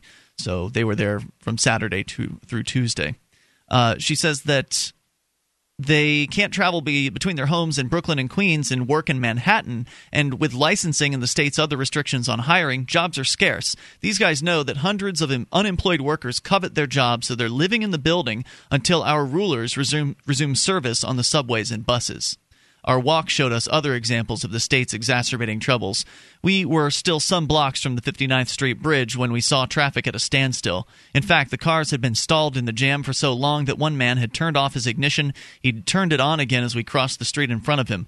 Nor was the storm causing this. There were still some clouds this morning, but the weather was fine. Rather, our rulers had closed the bridge despite the hundreds of vehicles needing to cross this link between Manhattan and Long Island. Okay, so wait a minute. Now I'm getting where we're talking about here and the inefficiencies. So they shut it down probably earlier than they needed to in that circumstance. And what difference does it make with a bridge? I mean, if somebody's going across, you take your chances when you cross a bridge during a hurricane, right? The bridge has no trees on it that could have toppled and blocked it, so why was it closed? Actually, I misused closed. I can speak to that, actually. Okay. There was a section of Route 91 South down in Massachusetts that was closed for the better part of 2 weeks because they were worried the floodwaters had shifted the pierings. So while you're driving over it, do you really want the bridge to collapse? So I don't think anybody does. It may, to the naked eye, look like, hey, the bridge is great, but do you really want every car that's looking to get out of New York City going over a bridge that you don't know if it's maybe shored as up she well? says here, I misused closed. When we reached the 59th Street and the bridge's entrance, I watched cops, she says, standing there allowing their buddies and officials access while waving everyone else on, regardless of how long those drivers had waited. Did she stop to ask what the problem was? I don't think so. Millions of New Yorkers tonight are agonizing. One of my husband's colleagues fled her home near Coney Island when ocean water burst through her door. She had time to grab her cell phone, but nothing else, no wallet or ID. And she's staying with her daughter, but fears for neighbors she can't find or contact. The last thing this poor woman needs is more grief from exploitive tyrants constricting her options and choices, ordering her to obey, forcing her to consider their diktats ahead of their own emergencies. Far from feeling chagrined at castigating our rulers, I'm completely vindicated, Becky Akers says. The state has once again exceeded any anarchist's lowest expectations. 855-450-FREE, the SACL CAI toll-free line. But none of us are in New York except for Becky Akers, so I don't know if our opinions are really that valid on this. Would love to hear from you. Maybe you live in New York City. 855-450-FREE. If your phones are working, feel free to give us a ring. More coming up. You can take control. Hour 3 is next. It's Free Talk Live. A science fiction comic adventure from Big Head Press. Quantum Vibe. It's year 2523. There are colonies on Venus, Mars, and Mercury. People travel in bubbles, fly at hyperspeed, with brain implants and artificial gravity. A scientific genius and his clever assistant set out on an adventure through the solar system on a secret mission to find the key to access new frontiers and save liberty. Quantum Vibe. There's a robot girl and zany creatures made with genetically engineered features. And corporate villains crave the opportunity to steal a profit from others' ingenuity. A scientific genius and his clever assistant set out on an adventure through the solar system on a secret mission to find the key to access new frontiers and save liberty. QuantumVibe.com.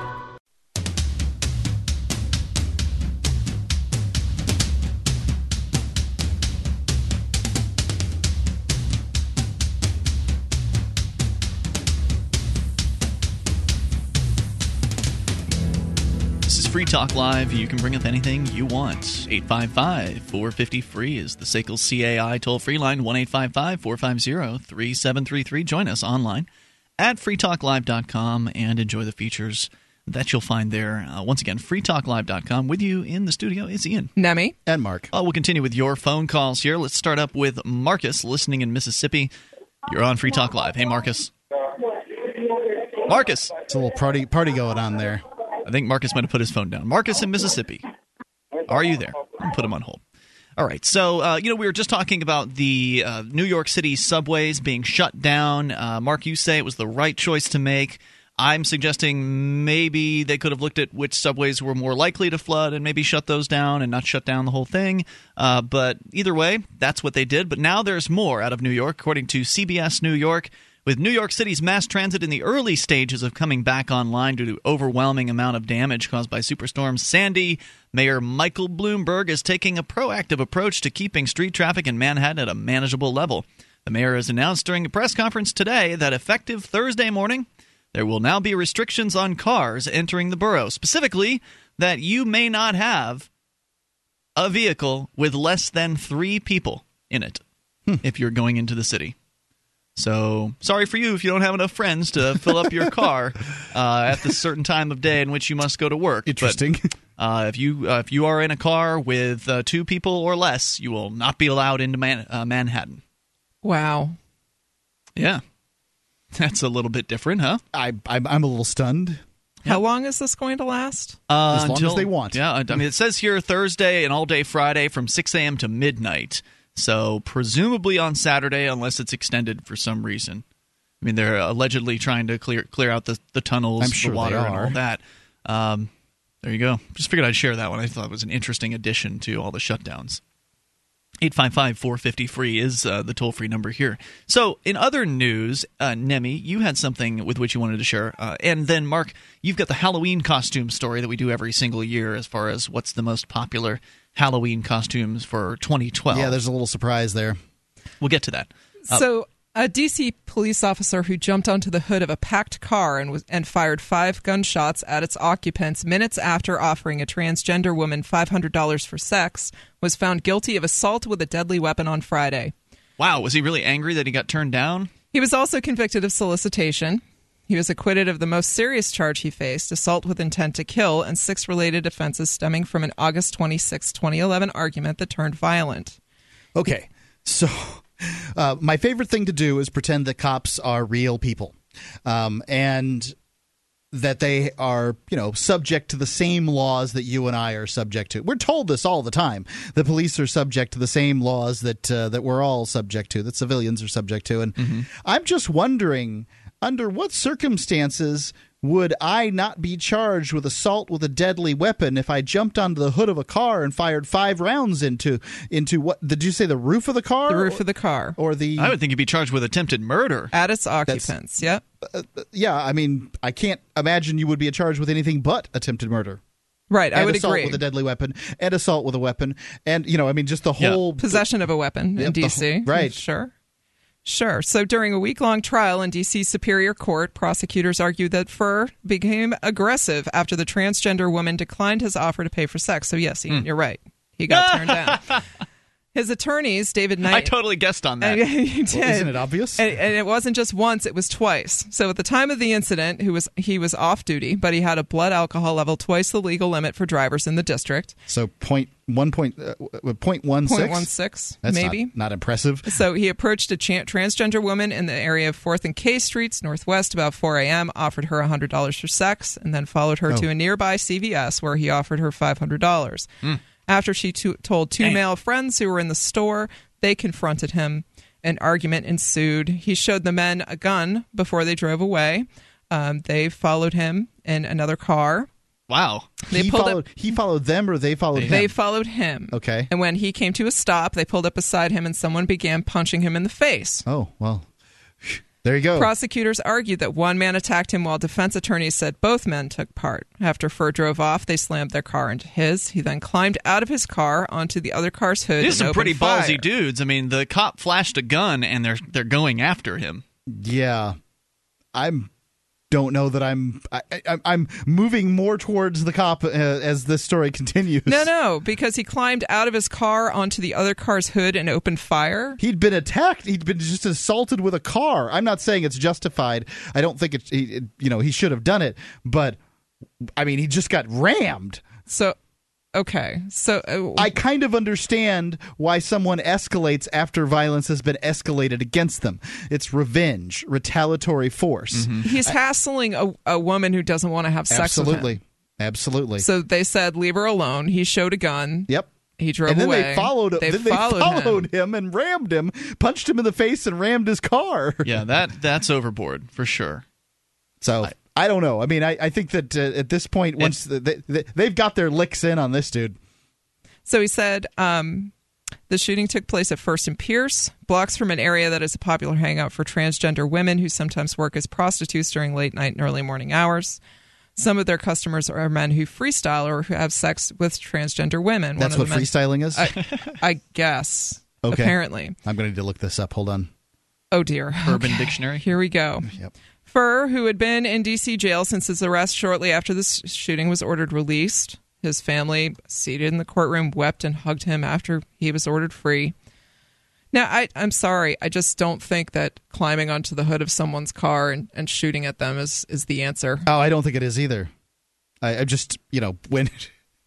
It neither is ramming them when you want them to go away and leave you alone, chasing them down and ramming. Leaving, right? Right. Yeah. So the guy was leaving. He was leaving the situation where these guys had confronted him, and they continued to pursue him, which I think was a mistake on their part. I would agree. That's definitely escalating. I don't think you should be pursuing people who turn you down for sex once they've said no. Leave no, I agree. No, I totally agree. The cop was in the wrong first. Yeah.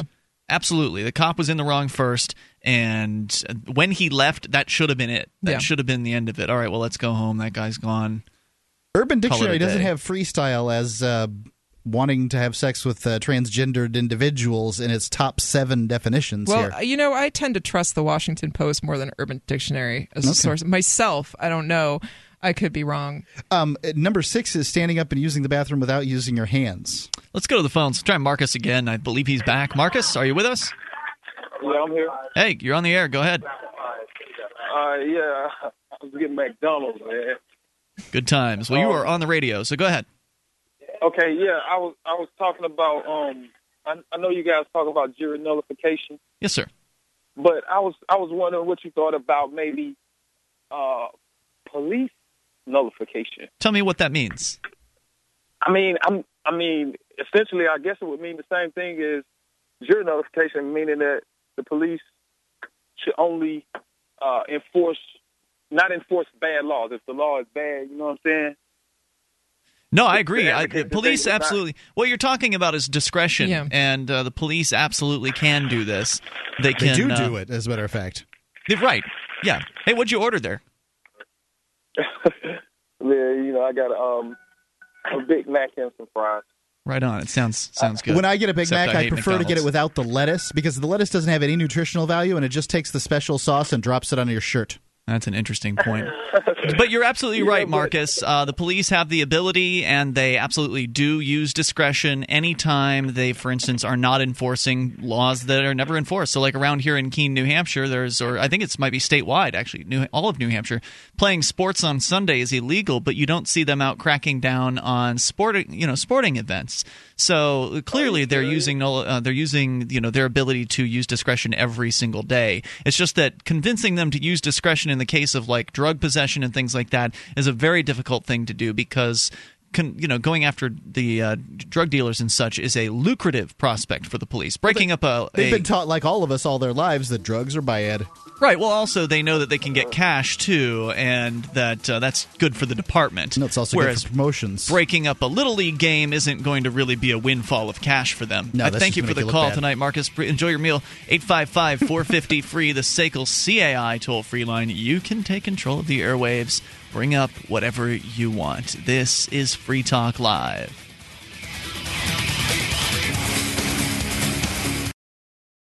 The successes are piling up and proving the Free State Project is a real movement and no longer just a great idea.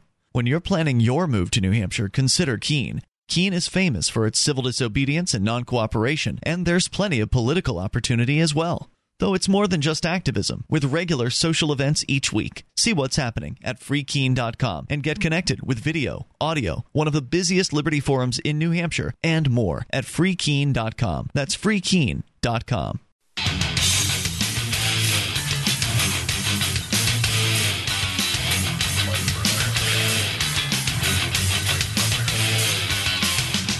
This is Free Talk Live, and you can bring up what you want. Toll free, 855-450-FREE. It's the SACL CAI toll-free line, and you can join us on our website at freetalklive.com. Enjoy the features that we give to you there. Once again, freetalklive.com. We have archives. You can just click and download as many of them as you would like. The last 7 days' worth are right there at the top of the page, easy to access. And the year's worth that we have are not that much harder. You can just click into the archive section, or you can go to our SoundCloud page and reach the archives that way. SoundCloud page, you can just go to soundcloud.freetalklive.com or use the link on the left-hand side under Listen and Share on our website at freetalklive.com. Either way, we got lots of archives, and they're all completely free. Bitcoins, they're money for the internet. Bitcoins are a software program that allow you to send and receive money anywhere in the world without having to pay any fees. I could send money right now to somebody, if they had a laptop, in North Korea and could get the internet. I guess that's an important part too. They're incredible. No one can mess with your Bitcoin account unless, of course, you don't keep your computer secure, which is another issue. If you want to get an online wallet that is encoded, you can go to blockchain.info. They've got a free one there. With that, you can send money. You don't have to have. They don't even have to have a wallet for you to send it to. You can send it to people's email address. You can send it to your Facebook friends or anyone's cell phone number in just about any country around the world. Go find out more about that wallet at blockchain.info and Bitcoins in general at weusecoins.org. All right, so there's news out of Amsterdam. We mentioned this briefly at the beginning of the program. We have been talking about in recent times how Amsterdam was looking like they were going to restrict the use of cannabis in their city to only city residents. And that was, I believe, that they had changed the law to reflect that. But apparently there's news on this issue. It's coming from rawstory.com. Dutch city of Amsterdam, famous hotspot for marijuana tourism, won't be forced to stop selling weed to tourists anytime soon thanks to a pact between the country's Liberal and Labour parties, which came together this week to form a new coalition government under the new arrangement. Wow, they haven't had a government in a long time. It's been almost 2 years, hasn't it? Was that Belgium? I don't know what you're talking about. Okay, maybe it's Belgium that's been without a government for like 2 years. Really? I would be interested in learning more about that. Well, how are they living without a government over there? I think that they're just using the same budget from previous years. I see. So the government still exists. The bureaucrats do. They just I don't. They're collecting taxes. Bureaucrats are getting paid. You got a government, right? Under the new arrangement, the so-called weed pass was implemented by the last government will be scrapped, although the drug will still be considered off limits to tourists. However, the incoming government said that individual cities will have the leeway to decide whether to enforce the law or not. Both center-left parties said they opposed the weed pass, which was approved by lawmakers in 2011. Why do they have two center-left parties? It's the Netherlands. I mean, I guess there's a variety of choices in those places. In Europe, there are usually in multiple parliamentary system. Lots of parties get elected. Wow, you mean they don't only have two? Nope. So both of those parties opposed the weed pass, which was approved in 2011 and given legal clearance by a judge in April, which was set to take effect in Amsterdam next year. Amsterdam voters are largely against the weed pass, meaning the city is not likely to enforce the law. Marijuana technically is illegal in Holland, but individuals cannot be prosecuted for possessing small amounts. But how do they sell? How do the coffee shops sell it then? Well, the original idea was to make it so they could only sell to locals and not to tourists. But I'm just asking if it's illegal. Technically illegal, but individuals can only possess small amounts. Then how is it that places like coffee shops clearly have enough to distribute? Why are they not getting? I don't know. Discretion. Yeah, you're right. It's that tourism. Has to be it. It's right. discretion. It's got to be. Yeah, and this is huge tourism for Amsterdam. So thank goodness that they're probably not going to enforce this law. But I guess the weed pass was kind of like the next step of this law preventing tourists from purchasing this. Is that like you would have to have the weed pass in order to be able to buy marijuana from coffee shops. So the weed pass is done for, but the law is still in effect that allows the enforcement of. You can't have this if you're a tourist, but it'll be each individual city that gets to decide how to enforce it. Yeah, there's Free Talk Live listeners all over the world. People are buying their tickets. Raising a glass, cheering on Amsterdam right now. That's right. I'm one of them. Yeah, I think this is, definitely a move in the right direction again, but it really is, it indicates how fickle, changing the system is, how difficult of a process. Alaska basically had legalized marijuana for a while, didn't it? And they flipped it back. And then they flipped it back. Yeah. And they weren't able to cite any good reasons other than the conservatives came into power there and it's prohibition. Smoking pot's bad. Yeah. So, I'm glad to see this happening. It's frustrating, though, to see marijuana provisions have success and then see pushback against it as though anything has changed, as though kids are all of a sudden dying from smoking pot, as though pot has become more dangerous and all the other BS that they feed you. It's just people trying to control other people. And gosh, what's the big deal? It's a plant. I mean, the idea that growing a plant is illegal is just absolutely asinine. Make any sense? And when you look at marijuana, it's obviously the history of marijuana. The people that have used it, the United States' drug policy has a great deal of effect on the other countries' drug policies. And, that's what it really comes down to. Because if you look at marijuana, it's less harmful than alcohol in, sort of a recreational use. And it's more helpful than lots of things out there. It can be used as a drug to treat all kinds of ailments and mitigate pain and increase appetite, and I guess it helps people with glaucoma in some ways. Cancer patients. Last night we were talking about gambling, and so kind of since we're on the prohibition topic again, just randomly came across another article about another gambling crackdown. This time, the police have uncovered a gambling ring at youth football games. Authorities have arrested 9 people in Deerfield Beach, Florida, including several football coaches, saying they were gambling on youth football games and setting point spreads prior to games. Broward Sheriff's officials searched 2 alleged gambling houses on Monday when they say that people were betting, or where they say people were betting on professional, college, and youth games. The 9 men arrested were charged with bookmaking, and some were charged with keeping a gambling house. Authorities say suspects have direct ties to the South Florida Youth Football League, and several have extensive criminal histories. According to their police chief, "We take these types of activities seriously and will continue to monitor the situation at our parks." Does that make does that tarnish the name of the youth football leagues that somebody's put a few dollars on the game? It doesn't bother me if coaches or players gamble on a game, as long as they're gambling on themselves. I really have a problem with people because they can throw the game. You mean? Yeah, betting against themselves. Mm-hmm. That betting for the other team. So they can only bet for their own team. That's what you're saying. That's how I would see it. I mean, you might play a little harder if you get some money riding on it too. According to the league's website, it has 22 clubs and 6,000 players of all ages in 3 counties. So, it makes you wonder, is this just a group of a few guys that was involved in this? They got point spreads. This isn't just a few people. So I wonder how widespread gambling is on youth football games. Is that one of the reasons why it's so popular? Is it more than just the, go team, it's our school? Is it just because there's a lot of gambling going on and you just don't know about it? 855-450-FREE. You can tell us your experience if you haven't. Free Talk Live.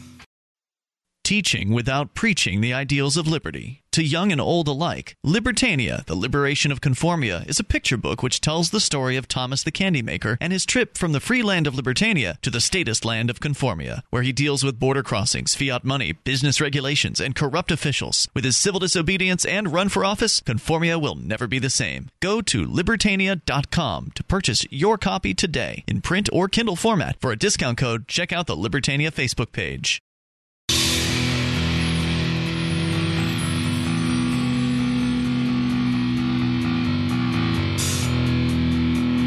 Take control of these airwaves via the toll-free number. It's brought to you by SACL CAI, and it's 1-855-450-FREE. That's 855-450-3733, and you are invited to our website as well, over at freetalklive.com. News updates, we got them, and we've got them in email form as well as Twitter and Facebook. If you follow us on Twitter and Facebook, you'll get more than just news about the show. You will find out, get some links to the show prep while we're doing the show, maybe some questions asked of you, observations that we'll make on Twitter and Facebook. And you can go and get signed up for any of those, email, Twitter, Facebook, all over at news.freetalklive.com. That's news.freetalklive.com. BitInstant.com is the place to go to get your Bitcoins. First, you go online to BitInstant.com. They give you all kinds of options from which to where you can deposit money or give them money in order to buy Bitcoins. Some cases it's online options like Dwolla. Other cases it's businesses in your town. Some of them are banks. Some of them are CVS, several convenience stores, Walmarts, all kinds of locations. There's one near you. There's more than 1 million locations around the world in more than 30 countries. BitInstant.com is the largest supplier of Bitcoins. They allow you to get it in the safest, most economical fashion. It's BitInstant.com. All right, so 855-450-FREE is the SACL CAI toll-free line. Let's continue with you and your thoughts. And then coming up, Halloween costumes. Mark's got the most popular in 2012. But first, Robert is in Vermont watching at cam.freetalklive.com. Hey, Robert. Hey, I'm watching you. Yes, sir. Hey, listen, you guys were talking about, the legalization of marijuana. And, I think that the reason why it's such a hard time trying to get these laws to pass it, to even make it legal, is, number one, look at the revenue that the police make when they make a bust in terms of when they collect, all the cash and stuff like that. Oh, yeah. That's a big factor. Number two, and it's not just the police themselves. They don't benefit from it. It's the police departments and their superiors that benefit. So therefore, cops will benefit if they pocket some cash in the raid. That's true. If they are dirty. And I can't imagine you don't put me in a room with 1 million unmarked bills. I mean, I just don't do it.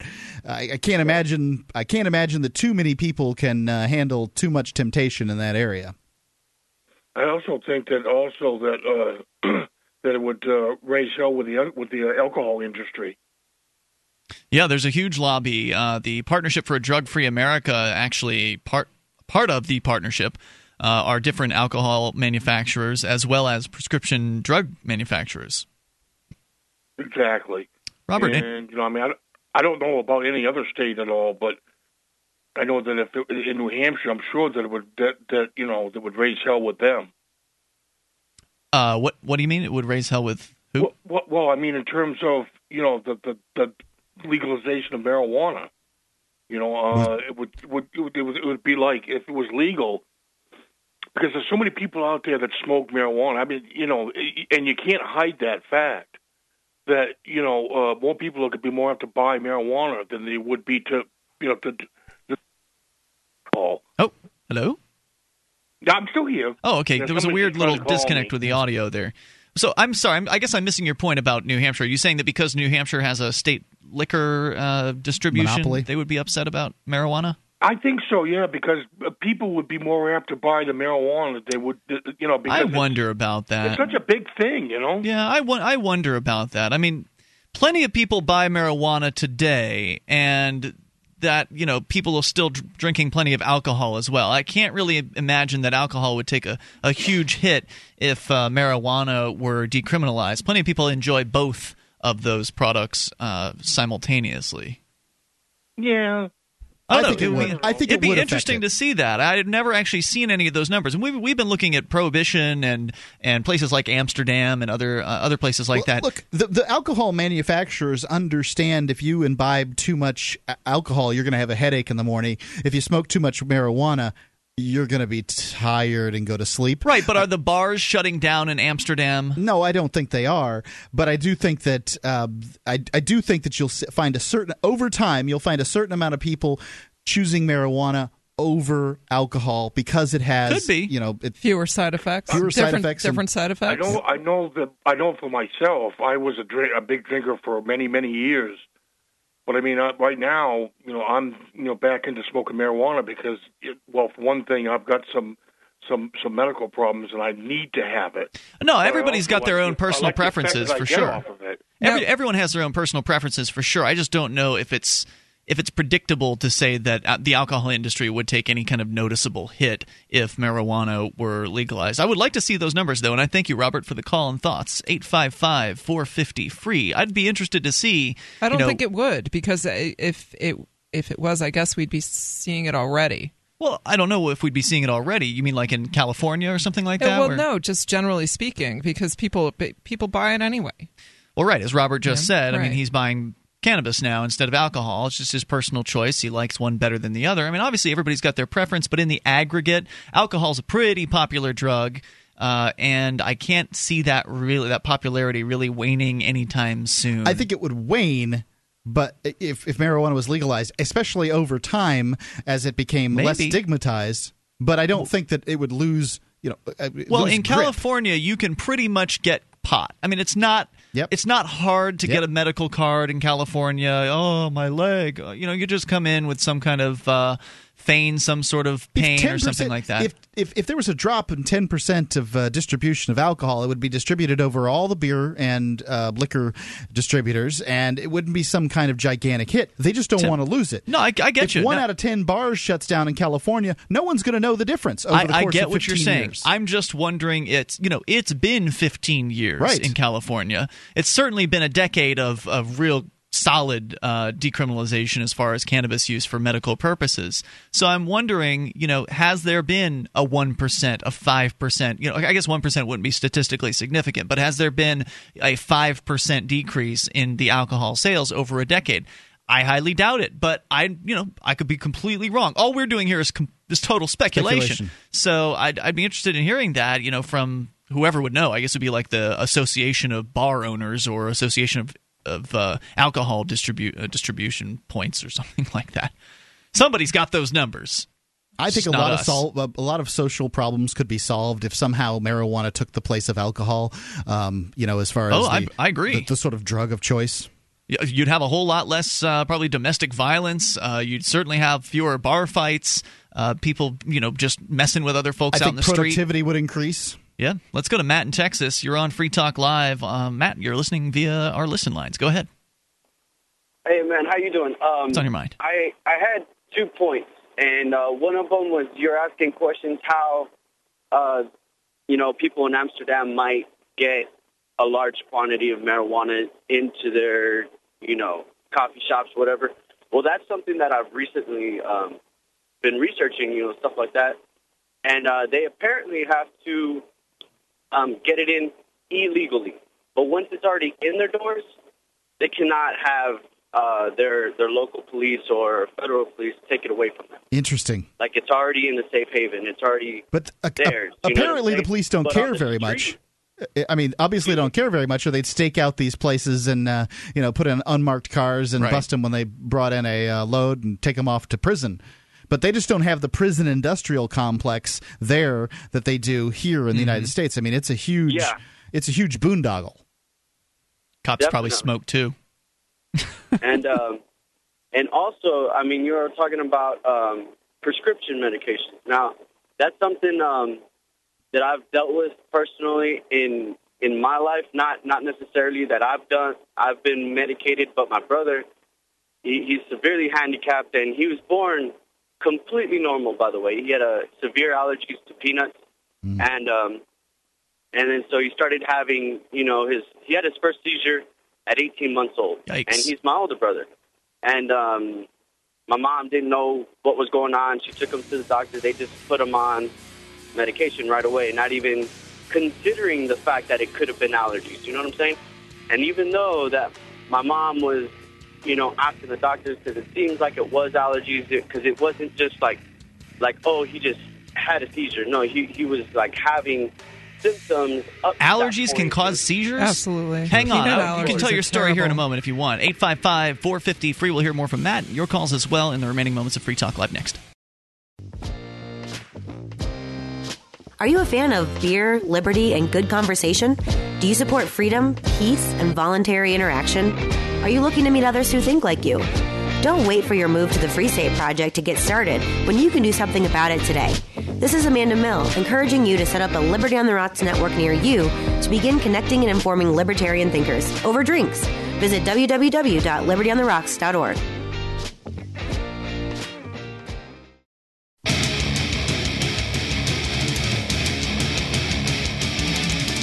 This is Free Talk Live. Moments remain. If you're on the line, we'll do our best to get you on. If not, you don't get in tonight, no worries. We do it 7 nights per week from 7 to 10 at night Eastern Time. Maybe on your local radio station, maybe not. If we're not on your local radio station, give them a call. Talk to the program director and ask them real nicely to have some Free Talk Live on their air. Because, again, we do it 7 nights a week, so maybe they're looking at just some weekend changes. We can help them with that. That's right. We do it 7 nights a week, and so in 21 and 1/4 hours from now, we'll be back on the air. Exactly right. So you can take control here, 855-450-FREE, and obviously contacting your local talk stations is a great way to help support Free Talk Live. But there are some others, and one of those ways is to promote us. Go to promote.freetalklive.com. You'll find how to get a free bumper sticker there, as well as graphics, web graphics, banner ads, that sort of thing. Flyers that you can print out and post up locally. Head over to promote.freetalklive.com. As we go back to Matt listening in Texas. Matt, you're back on Free Talk Live. Now, you were telling us about your older brother, I believe it was, who has a peanut allergy, and that apparently brings about seizures, which I didn't know that was possible. Go ahead. Well, you see, what happened was that, it led to like fevers, and then the fevers got so severe that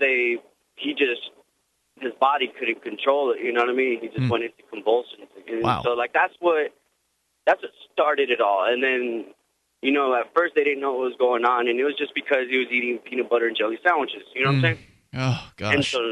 And so the doctors got him on, medication, and then for seizures, seizure medication, right?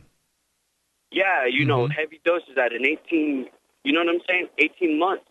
I mean, already medicated and on a severe level, and then they realized that the medication wasn't working, upping the doses, changing medications, upping the doses. And so he's taking about every experimental, that's out there, to the point that he's had brain surgery literally separated the two hemispheres that are connecting to each other, so he doesn't have full body seizures. He's only having, half body seizures. Wow. You know what I'm saying? So yeah. And then from there, he had to learn how to walk and talk again and stuff like that. And it was terrible, watching him go from, hey Matt, I learned this new song at school today, to repeating himself and drooling and not able to carry a conversation, not even respond to what you're saying, but very, and just speak what's on his mind, but on very small sentences and repeat it over and over and over again. It's like that's what I watched him go to, and it was just because of medication. And then, whenever he was little, I remember him being pretty normal, but drooling because of the medication. And so, I when did they discover? When did they discover he had a peanut allergy? I mean, at what point did that happen? When he was 8 years old. 8 years old, man. I mean, so he was on medication his damn near his whole life, And you said he's tried just about everything. Yeah, everything, and it doesn't work. And you know what? The only reason why medication is even the leading form of like, you know, what hospitals use, what doctors use, is because of the Rockefellers. You know, in the 1900s, J.D. Rockefeller hired a man to go all around the country, and it took him 5.5 years to visit every single hospital that was, you know, up and running at that point. And whoever was using medication for their, you know, for their treatments, he donated $1 million to each one of them, so that it just, you know. And when you say medication, you mean like kind of the traditional pills, not like natural, not like a natural remedy kind of thing. Exactly. Yeah. And you know what? So I'm all for, you know, marijuana. I'm all for ayahuasca. I'm all for mushrooms. I'm all for whatever it is that's natural. Whatever is not natural is what kills you. Thank you, Matt, for your call and thoughts tonight. I appreciate hearing from you tonight. I know there are certainly a lot of people. I'm pretty skeptical of a lot of those medications. I think that's interesting. I forget who was talking about this.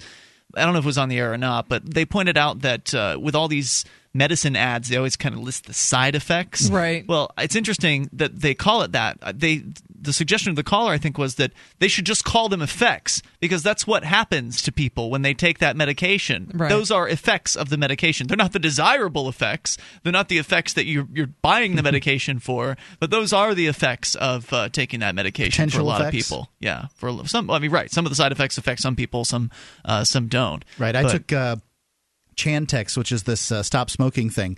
A lot of people have these horrifying, vivid nightmares on them. Woo. I had some vivid dreams, but I just dreamed in color. That was the only difference for me when I took Chantix. But I remember people that came off it when they had quit smoking that just went off the deep end. Were totally not okay. It messed with their head a lot. It did. Bobby on the line, listening in Virginia. Bobby, where are you at in Virginia, by the way? Shenandoah County. Excellent, sir. Go ahead with your thoughts. You're probably listening to WSVG out of Mount Jackson. Yeah, I believe so. Great. What's on your mind? I was stopped by the police one night, and they found me with a weapon, which I had legally bought in '93, though I could no longer prove it at this time. Sure. Who's carrying around a receipt for whatever weapon they've got? Well, it's been 20 years. You know, who knows where that receipt is? Right. The gun shop is no longer in business. So anyway, they did the gun check on it and found out that it was stolen from Texas. Okay. So they took the gun with them and didn't charge me with the crime. And I'm trying to figure out if I handled the situation correctly, if I should have done something differently. All right. So you were driving. They pulled you over. How did they discover you had a gun? Sir, I was a pedestrian. Oh, I'm sorry. Okay. Well, that changes everything. So you were walking, and what happened? They just, I guess somebody saw me walking along the road, and it was late at night and all like that, and they reported what they thought was suspicious activity, which I was just walking down the road. Were you open carrying? Walking late at night is considered suspicious activity for a lot of people. Were you open? Were you open carrying? Were you open carrying the firearm? Not at the time. It was concealed. So how did I have a question as well. Are you required to have a license to carry concealed, and is there weapons registration in Virginia? There was the weapon registration when I bought the gun. Yes, ma'am. Okay, so the weapon was registered to you? Yes, ma'am. And it's been registered to you for 20 years? As far as I know. I mean, of course, this is the first time I've ever had any dealings with law enforcement. Okay, well, continue with your story, but those are the two questions I had out of the gate. So the cops pulled up. How did they determine you were armed? I pulled up my jacket to show them the weapon. Why? So that, would be no questions. Did they ask you if you had a weapon? Well, no, they seen it when I pulled it up. Why did you show them? Just to be on the safe side, I guess. There's the answer to your question is no, you did not handle the situation correctly. The mistake was to show them the weapon in the first place. That's only going to give them more of a reason to further investigate you. Here's a tip, and I'm not a lawyer. This is not legal advice. But when the police approach you on the street, it's called a contact. And unless they have some reasonable, articulable suspicion to detain you, you may always ask, whether you think you're detained or not, am I being detained? You can ask the officer that, and if he says yes, you can ask for his reason why you're being detained. You can also ask, am I free to go? These That's are two my favorite. Really important questions to ask. Am I free to go? And usually, in a lot of cases with a police contact, you will be free to go, but most people don't know that because the police are very authoritative in their demeanor, and they believe they have to stand there as long as the police officer wants them to stand there. You were not wanted for any crime. They were not searching for somebody who just robbed a liquor store nearby, and you met their they may description. very well say something like that, but they may. But at that point, then they have probable cause to detain you if that's the case, and then they can go ahead and detain you. You're under no sound obligation. like a really nice guy, and that's what they count on. Yeah. They count on people being nice, and they walked away with your gun. And it was your first time interacting with the police. It's always hard. It gets easier the more times you do it. But if you don't have to answer any of their questions. And I'm not going to tell you don't have to show ID. There are apparently some states where they require that, but I think it's ridiculous, the idea that you would have to have ID on you if you're not driving. So generally the best thing to do on a contact situation is to ask if you're being detained and free to go, and then leave the scene. I would also advise that you should check your local laws for the ID and permit or license requirements for you to carry while you are carrying a firearm. I don't know how easy it is to check your local laws, but you could certainly get in touch with local gun organizations who might know the answer. Usually the gun organizations have stuff online. Yep, absolutely. Right. I'm just saying it's really hard to open up the law books and find that stuff. Bobby? The way it's explained to me by the officer that conducted the investigation, I guess you could say, legally I was entitled to carry it as long as it wasn't concealed in this county. I wish we had more time to talk to you. If you want to call back tomorrow night, 7 o'clock Eastern Time is when we start the show. You're welcome to call us back. We can continue then because we're out of it for tonight. Bobby, I appreciate your call and appreciate the question. Philip, call us tomorrow. We'll talk to you then online in the meantime at freetalklive.com. All right, so we're going to do a bit of an after show here for you. There was something mentioned during our program tonight that we didn't really have a big chance to expound upon, and that is that, Mark, you're going to be going down to Washington, D.C., into the belly of the beast on Monday. Taking the plug-in Prius through the wasteland into the belly of the beast. That's right. So why are we talking to the listeners about that? Well, basically, this is kind of one of the first things Free Talk Live has done like this. This is us reaching out to the sort of greater liberty community. Free Talk Live has kind of always functioned as a radio show that's sort of autonomous from other liberty organizations. I mean, for God's sakes, the Libertarian Party doesn't even advertise on Free Talk Live. It's we just comment and we don't hold any punches, and I think that's what a lot of our listeners like about Free Talk Live. But we've decided to do a little more outreach into the liberty community and that kind of thing. And one of them is to sponsor this third-party debate. Now, the sponsorship itself doesn't really cost us anything because it's a media sponsorship. Just some airtime. We're just talking about the debate, and so therefore we get listed as a sponsor. Yep, and that's worth something because obviously we sell airtime, so I mean there's value there. Yeah, but there were a bunch of those media sponsors, so we're kind of listed in like a paragraph of sponsors. So you expressed an interest in maybe being a part of the debate, and you, I guess, talked to the organizer about it, and they thought that was a fine idea because I guess there was a panel of some sort on the first one. That's right. There's going to be a panel, and as I understand it, I am going to be, one of their pundits, and I'm, looking forward to that. It should be a good thing. I don't know exactly how anything's going to work with the hurricane going through. It's just difficult to know. I mean, I know that there were some phone lines down today. I couldn't get a hold of some people, and so it is what it is.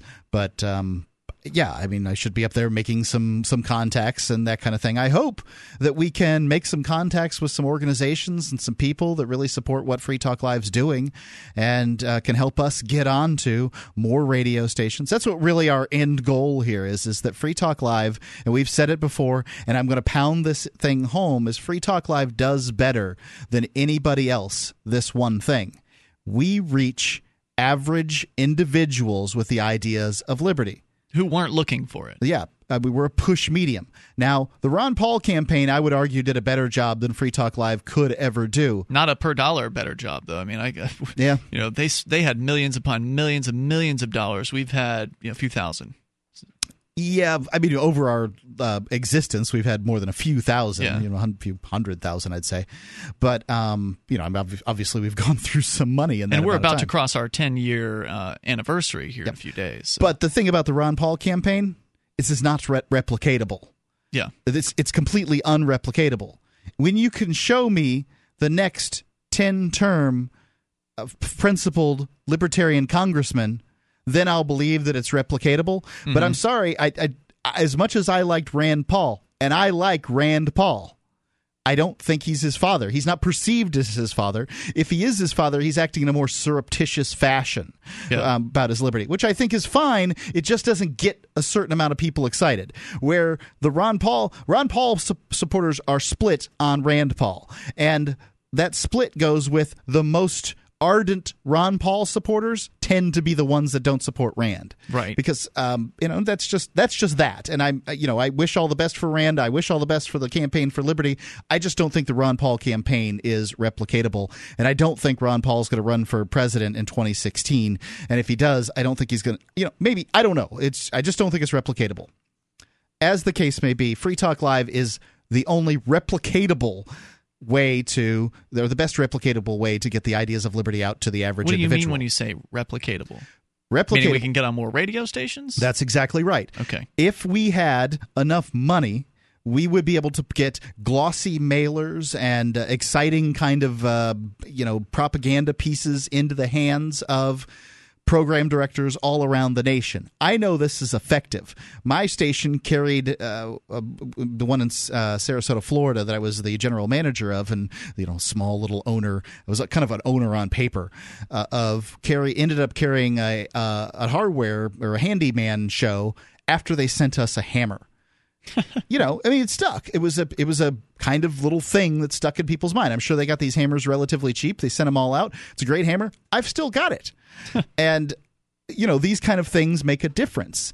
So if Free Talk Live had a marketing budget of $60,000 a month or something like that we could dump into it, this is chump change compared to what the Ron Paul campaign was spending, by the way. Yeah. If we had that kind of money, we'd be on several hundred radio stations in the next year, would be my guess. I don't think so. You don't think so? Nah, that seems really unrealistic. You get the mailers in people's hands, and you'd be able to.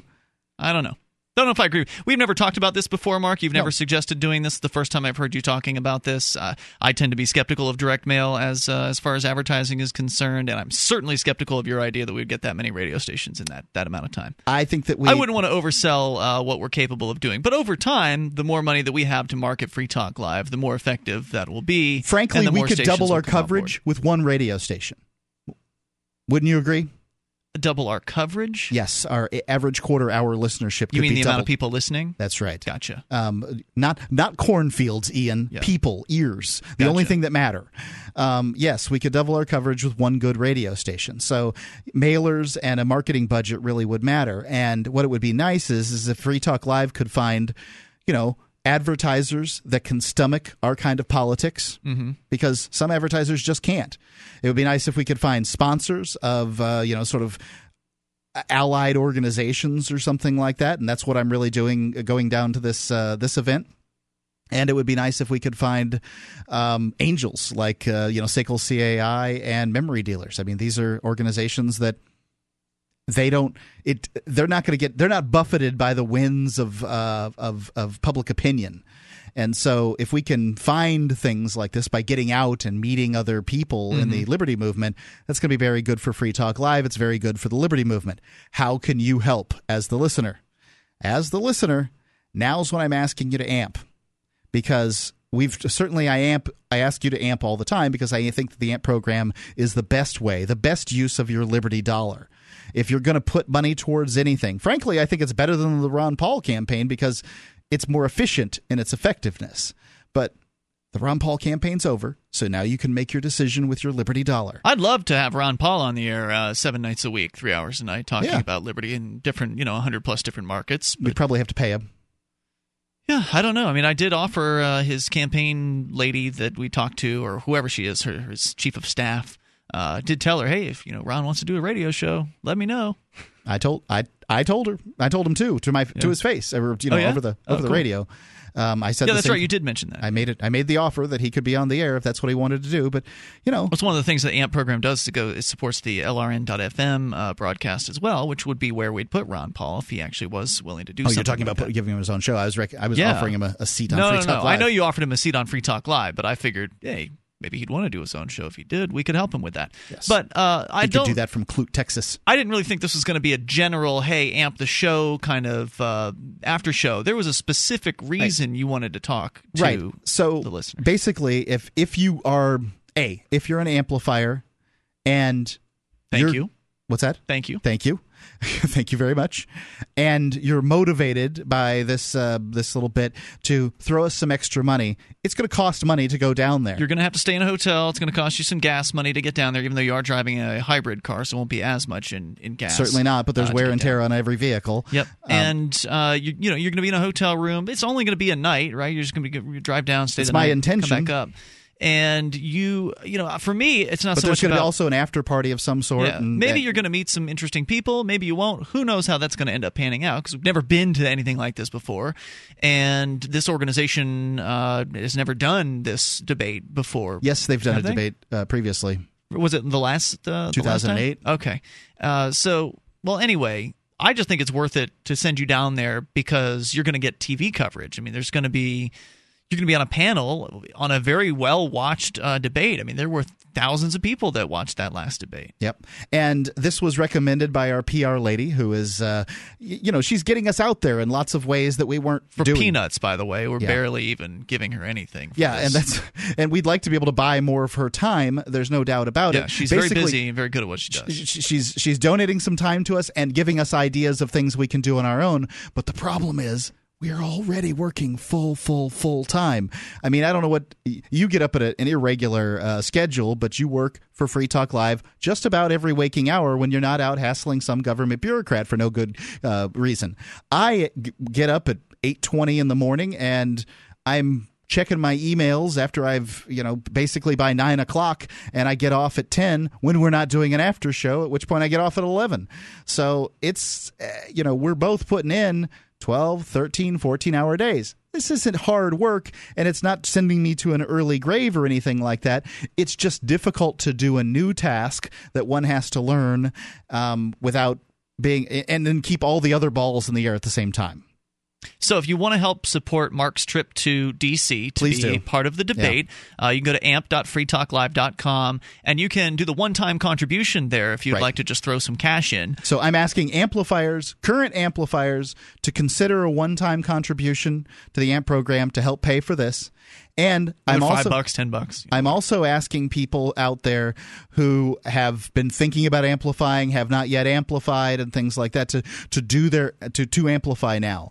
I was just speaking to a gentleman over the weekend who's a longtime listener of Free Talk Live, but not an amplifier. And what he said was, I listen to a lot of podcasts, and if I amped Free Talk Live, then I'd have to give money to all the other podcasts because he'd feel guilty. Yeah, you're not amping. I'm not asking you to amp Free Talk Live because you listen to and enjoy Free Talk Live. I'm asking you to amp Free Talk Live because we're the most effective use of your Liberty dollar. Because none of those other podcasts are on 110 radio stations. Right. Let's go up against the big boy. Let's talk about Stefan Molyneux for a second. Stefan Molyneux makes some really great content. I love his videos. I love what he does. What he doesn't do in the same way as Free Talk. And I think if you donate to Stefan Molyneux, you should continue doing it because he does such great work. He's such an incredible thinker. Free Talk Live, I don't think we're the thinkers that he is. But what we do better than Stefan Molyneux is we get the ideas of liberty out to the average individual. Free Talk Live's on 114 radio stations. There's nothing like that out there. It's 14 the last time I looked. All right, I'll take your word for it. That's what you do for a living. It comes and goes. More than 110 radio stations. And we're broadcasting on these stations on a weekly basis and reaching a whole bunch of people. Oh, and don't forget, Stefan Molyneux is on LRN.FM, Yep. so the money that you give to the AMP program, some of it does go to support LRN.FM. That's true. And so therefore, by proxy, it supports a lot of those other podcasts that you might enjoy. If they're on LRN.FM, they're getting aired on, there's a pirate station in Oklahoma City that's airing various different programs. There's, of course, the one on in Keene, as well as in other places. There's a distinction, and the point I'm trying to make is there's a distinction in what Free Talk Live does and the rest of these other shows, what they do. And, Free Talk Live, it's not like we're bringing you the deep thoughts and liberty in a lot of cases, and that's that's kind of left to some extent for the shows that can drill down. They don't have to reset every segment, things like that. Free Talk Live is bringing the elementary liberty message to the average individual. And you, as the advanced liberty listener, may or may not want to continue to listen to that on into the future, but you need to continue to support it. That's the point. You don't need to. You should continue to support it, I believe, if you want to propagate these ideas. If you think these ideas of liberty are important, we are a great way to bring those ideas out. And taking us to events like this debate and things like that allow us to get out to find more supporters, and that's the way to amplify your money. So another example of something we're working on now is we were talking with our PR lady today, and if you saw Mark's appearance on CBC recently, you can see it over at publicity.freetalklive.com. Tell them what CBC is. For those of you who don't live in Canada, CBC is the Canadian Broadcasting Corporation. Right. So it's the biggest, it's basically state TV. It's essentially the PBS of Canada, right? Yeah, but it's big. Right. Oh, yeah, it's huge. 'Cause PBS isn't as big. That's interesting. So anyway, CBC had a news segment. They did it on you, Mark, and it was all about New Hampshire's effect on the national election. You had the chance to plug the Free State Project. Obviously, you plugged Free Talk Live as well. And it was like a 4-minute appearance? Yeah, or it was something 4 like minutes. That? It didn't feel like it. But it's a decent appearance. Did it feel faster or slower? It felt much faster. Okay. I felt like I got 2 minutes out of her, something like that. So, and she was, you left that encounter with a positive effect they on were the very lady pleased that with you it. talked with. I looked like a super genius talking about what would happen if there was a tie in the Electoral College. Nobody knows what's going to happen in that case. You might get invited back. It was a positive appearance. They got along well with you. You might get invited back. So one of the things that obviously that's that helps amp the show. It helps get Free Talk Live out there. But the background was kind of weak. It was the rack in the studio was behind you there. So we're looking at radio-y. It's the best thing we had. We're looking at getting one of those what they call step and repeats. You just say backdrop. Yeah. So like if you've ever seen video with the stars at some sort of an appearance, and they've got those logos behind them, the staggered logos. That's a step and repeat. So we would like to get one of those for Free Talk Live. Maybe put LRN.FM on there as well. But that's a few $100. I mean, to get a decent, large step and repeat, something that is really big, that you can have like a photo op in front of, or in your case, Mark, put it up behind you while you're doing an appearance like that on CBC. And if you donate, here's the offer for you. If you donate for the step and repeat to the AMP program with the it's one-time contribution or start amping, when you come to the Porcupine Freedom Festival or the Liberty Forum, we'll have the step and repeat up, and we'll take pictures with you and your girlfriend or whoever you're bringing with. We'll happily take your pictures in front of the step and repeat. We'll call... well, we would have taken pictures anyway. Indeed, but that's the offer. Now we've got a step and repeat, so it looks fancier. Yeah, it looks nice. You'll be with your, you can call us radio stars if you want, but we'll do our best to make us look starry for you. Well, and that's good, too, because then it gets the logo out there and a bunch of pictures. And then people can share it, and it has Free Talk Live in front of it, and it's a good thing. Exactly. So these are some of the things we're working on right now. These are what the AMP dollars are going to... Look, the AMP dollars are going to go to these things whether or not you go to amp.freetalklive.com tonight and sign up for AMP or that's contribute. The really tough part about this is that, we don't live on much here, Ian. It's not like you're living in a lavish lifestyle, and I'm certainly not in my 800-square-foot house. I mean, we put our money – you're putting your money back towards this show. I put my money towards this show. And we're going to get done the things that need to get done. We're just asking for your support in the process. You can – continue to listen to Free Talk Live without ever giving a dime, and you can just watch how the liberty movement grows, and you can cheer us from the sidelines, maybe share us on your Facebook page and things like that. It's cool. I understand, but if you can take the time to go, because mostly it's about taking the time. Mm-hmm. It's not about the money. Not about the money. $5 is nothing. $5 is the amount of food you shouldn't be eating in the month anyway. It's some tasty little treat that you're denying yourself. That you're giving to Free Talk Live instead in the form of $5. It's nothing. So it's really not about the amount of money that you're saving by not amping Free Talk Live. It's about taking the time to go to amp.freetalklive.com and putting the recurring billing on your card. How long do you think it takes, Ian? Can't be more than 5 minutes, 10 minutes. I mean, if you don't have an account, it might take you a short bit to sign up for like an account on our website. Mm-hmm. If you already have the account on our website, then it would be faster. So relatively 5 to simple. 10 minutes, depending on. Yeah, for sure. Yeah, and 10 minutes doesn't seem like 10 minutes when you're actually involved in doing something. Right. So head over to amp.freetalklive.com. Thanks in advance if you do. Support my trip, please. Thanks if you already amp. Appreciate that, and appreciate you listening. Thanks. Election day is fast approaching. As Americans, we're looking to vote in a new batch of Washington's best, brightest, and morally bankrupt flim-flam artists that money can buy. These irresponsible, unaccountable politicians will try to convince us that red is more fashionable than blue, or that blue is superior to red. These hucksters all want us to know that it's okay to bend over for their big business friends. In our hearts, we all know that no matter what color we choose, we're going to get screwed. Oh, yeah. The staff at Vavavoom says let's get screwed in style. From naughty to nice, Vavavoom has all the top brands of adult novelties, DVDs, sexy lingerie, and supplements that will help keep your bedroom heated these cold winter nights. Let Vavavoom help you get your kink on. Prefer to shop naked? Oh, yeah. Fulfill even your naughtiest fantasies online at shopvavavoom.com. That's shopvavavoom.com.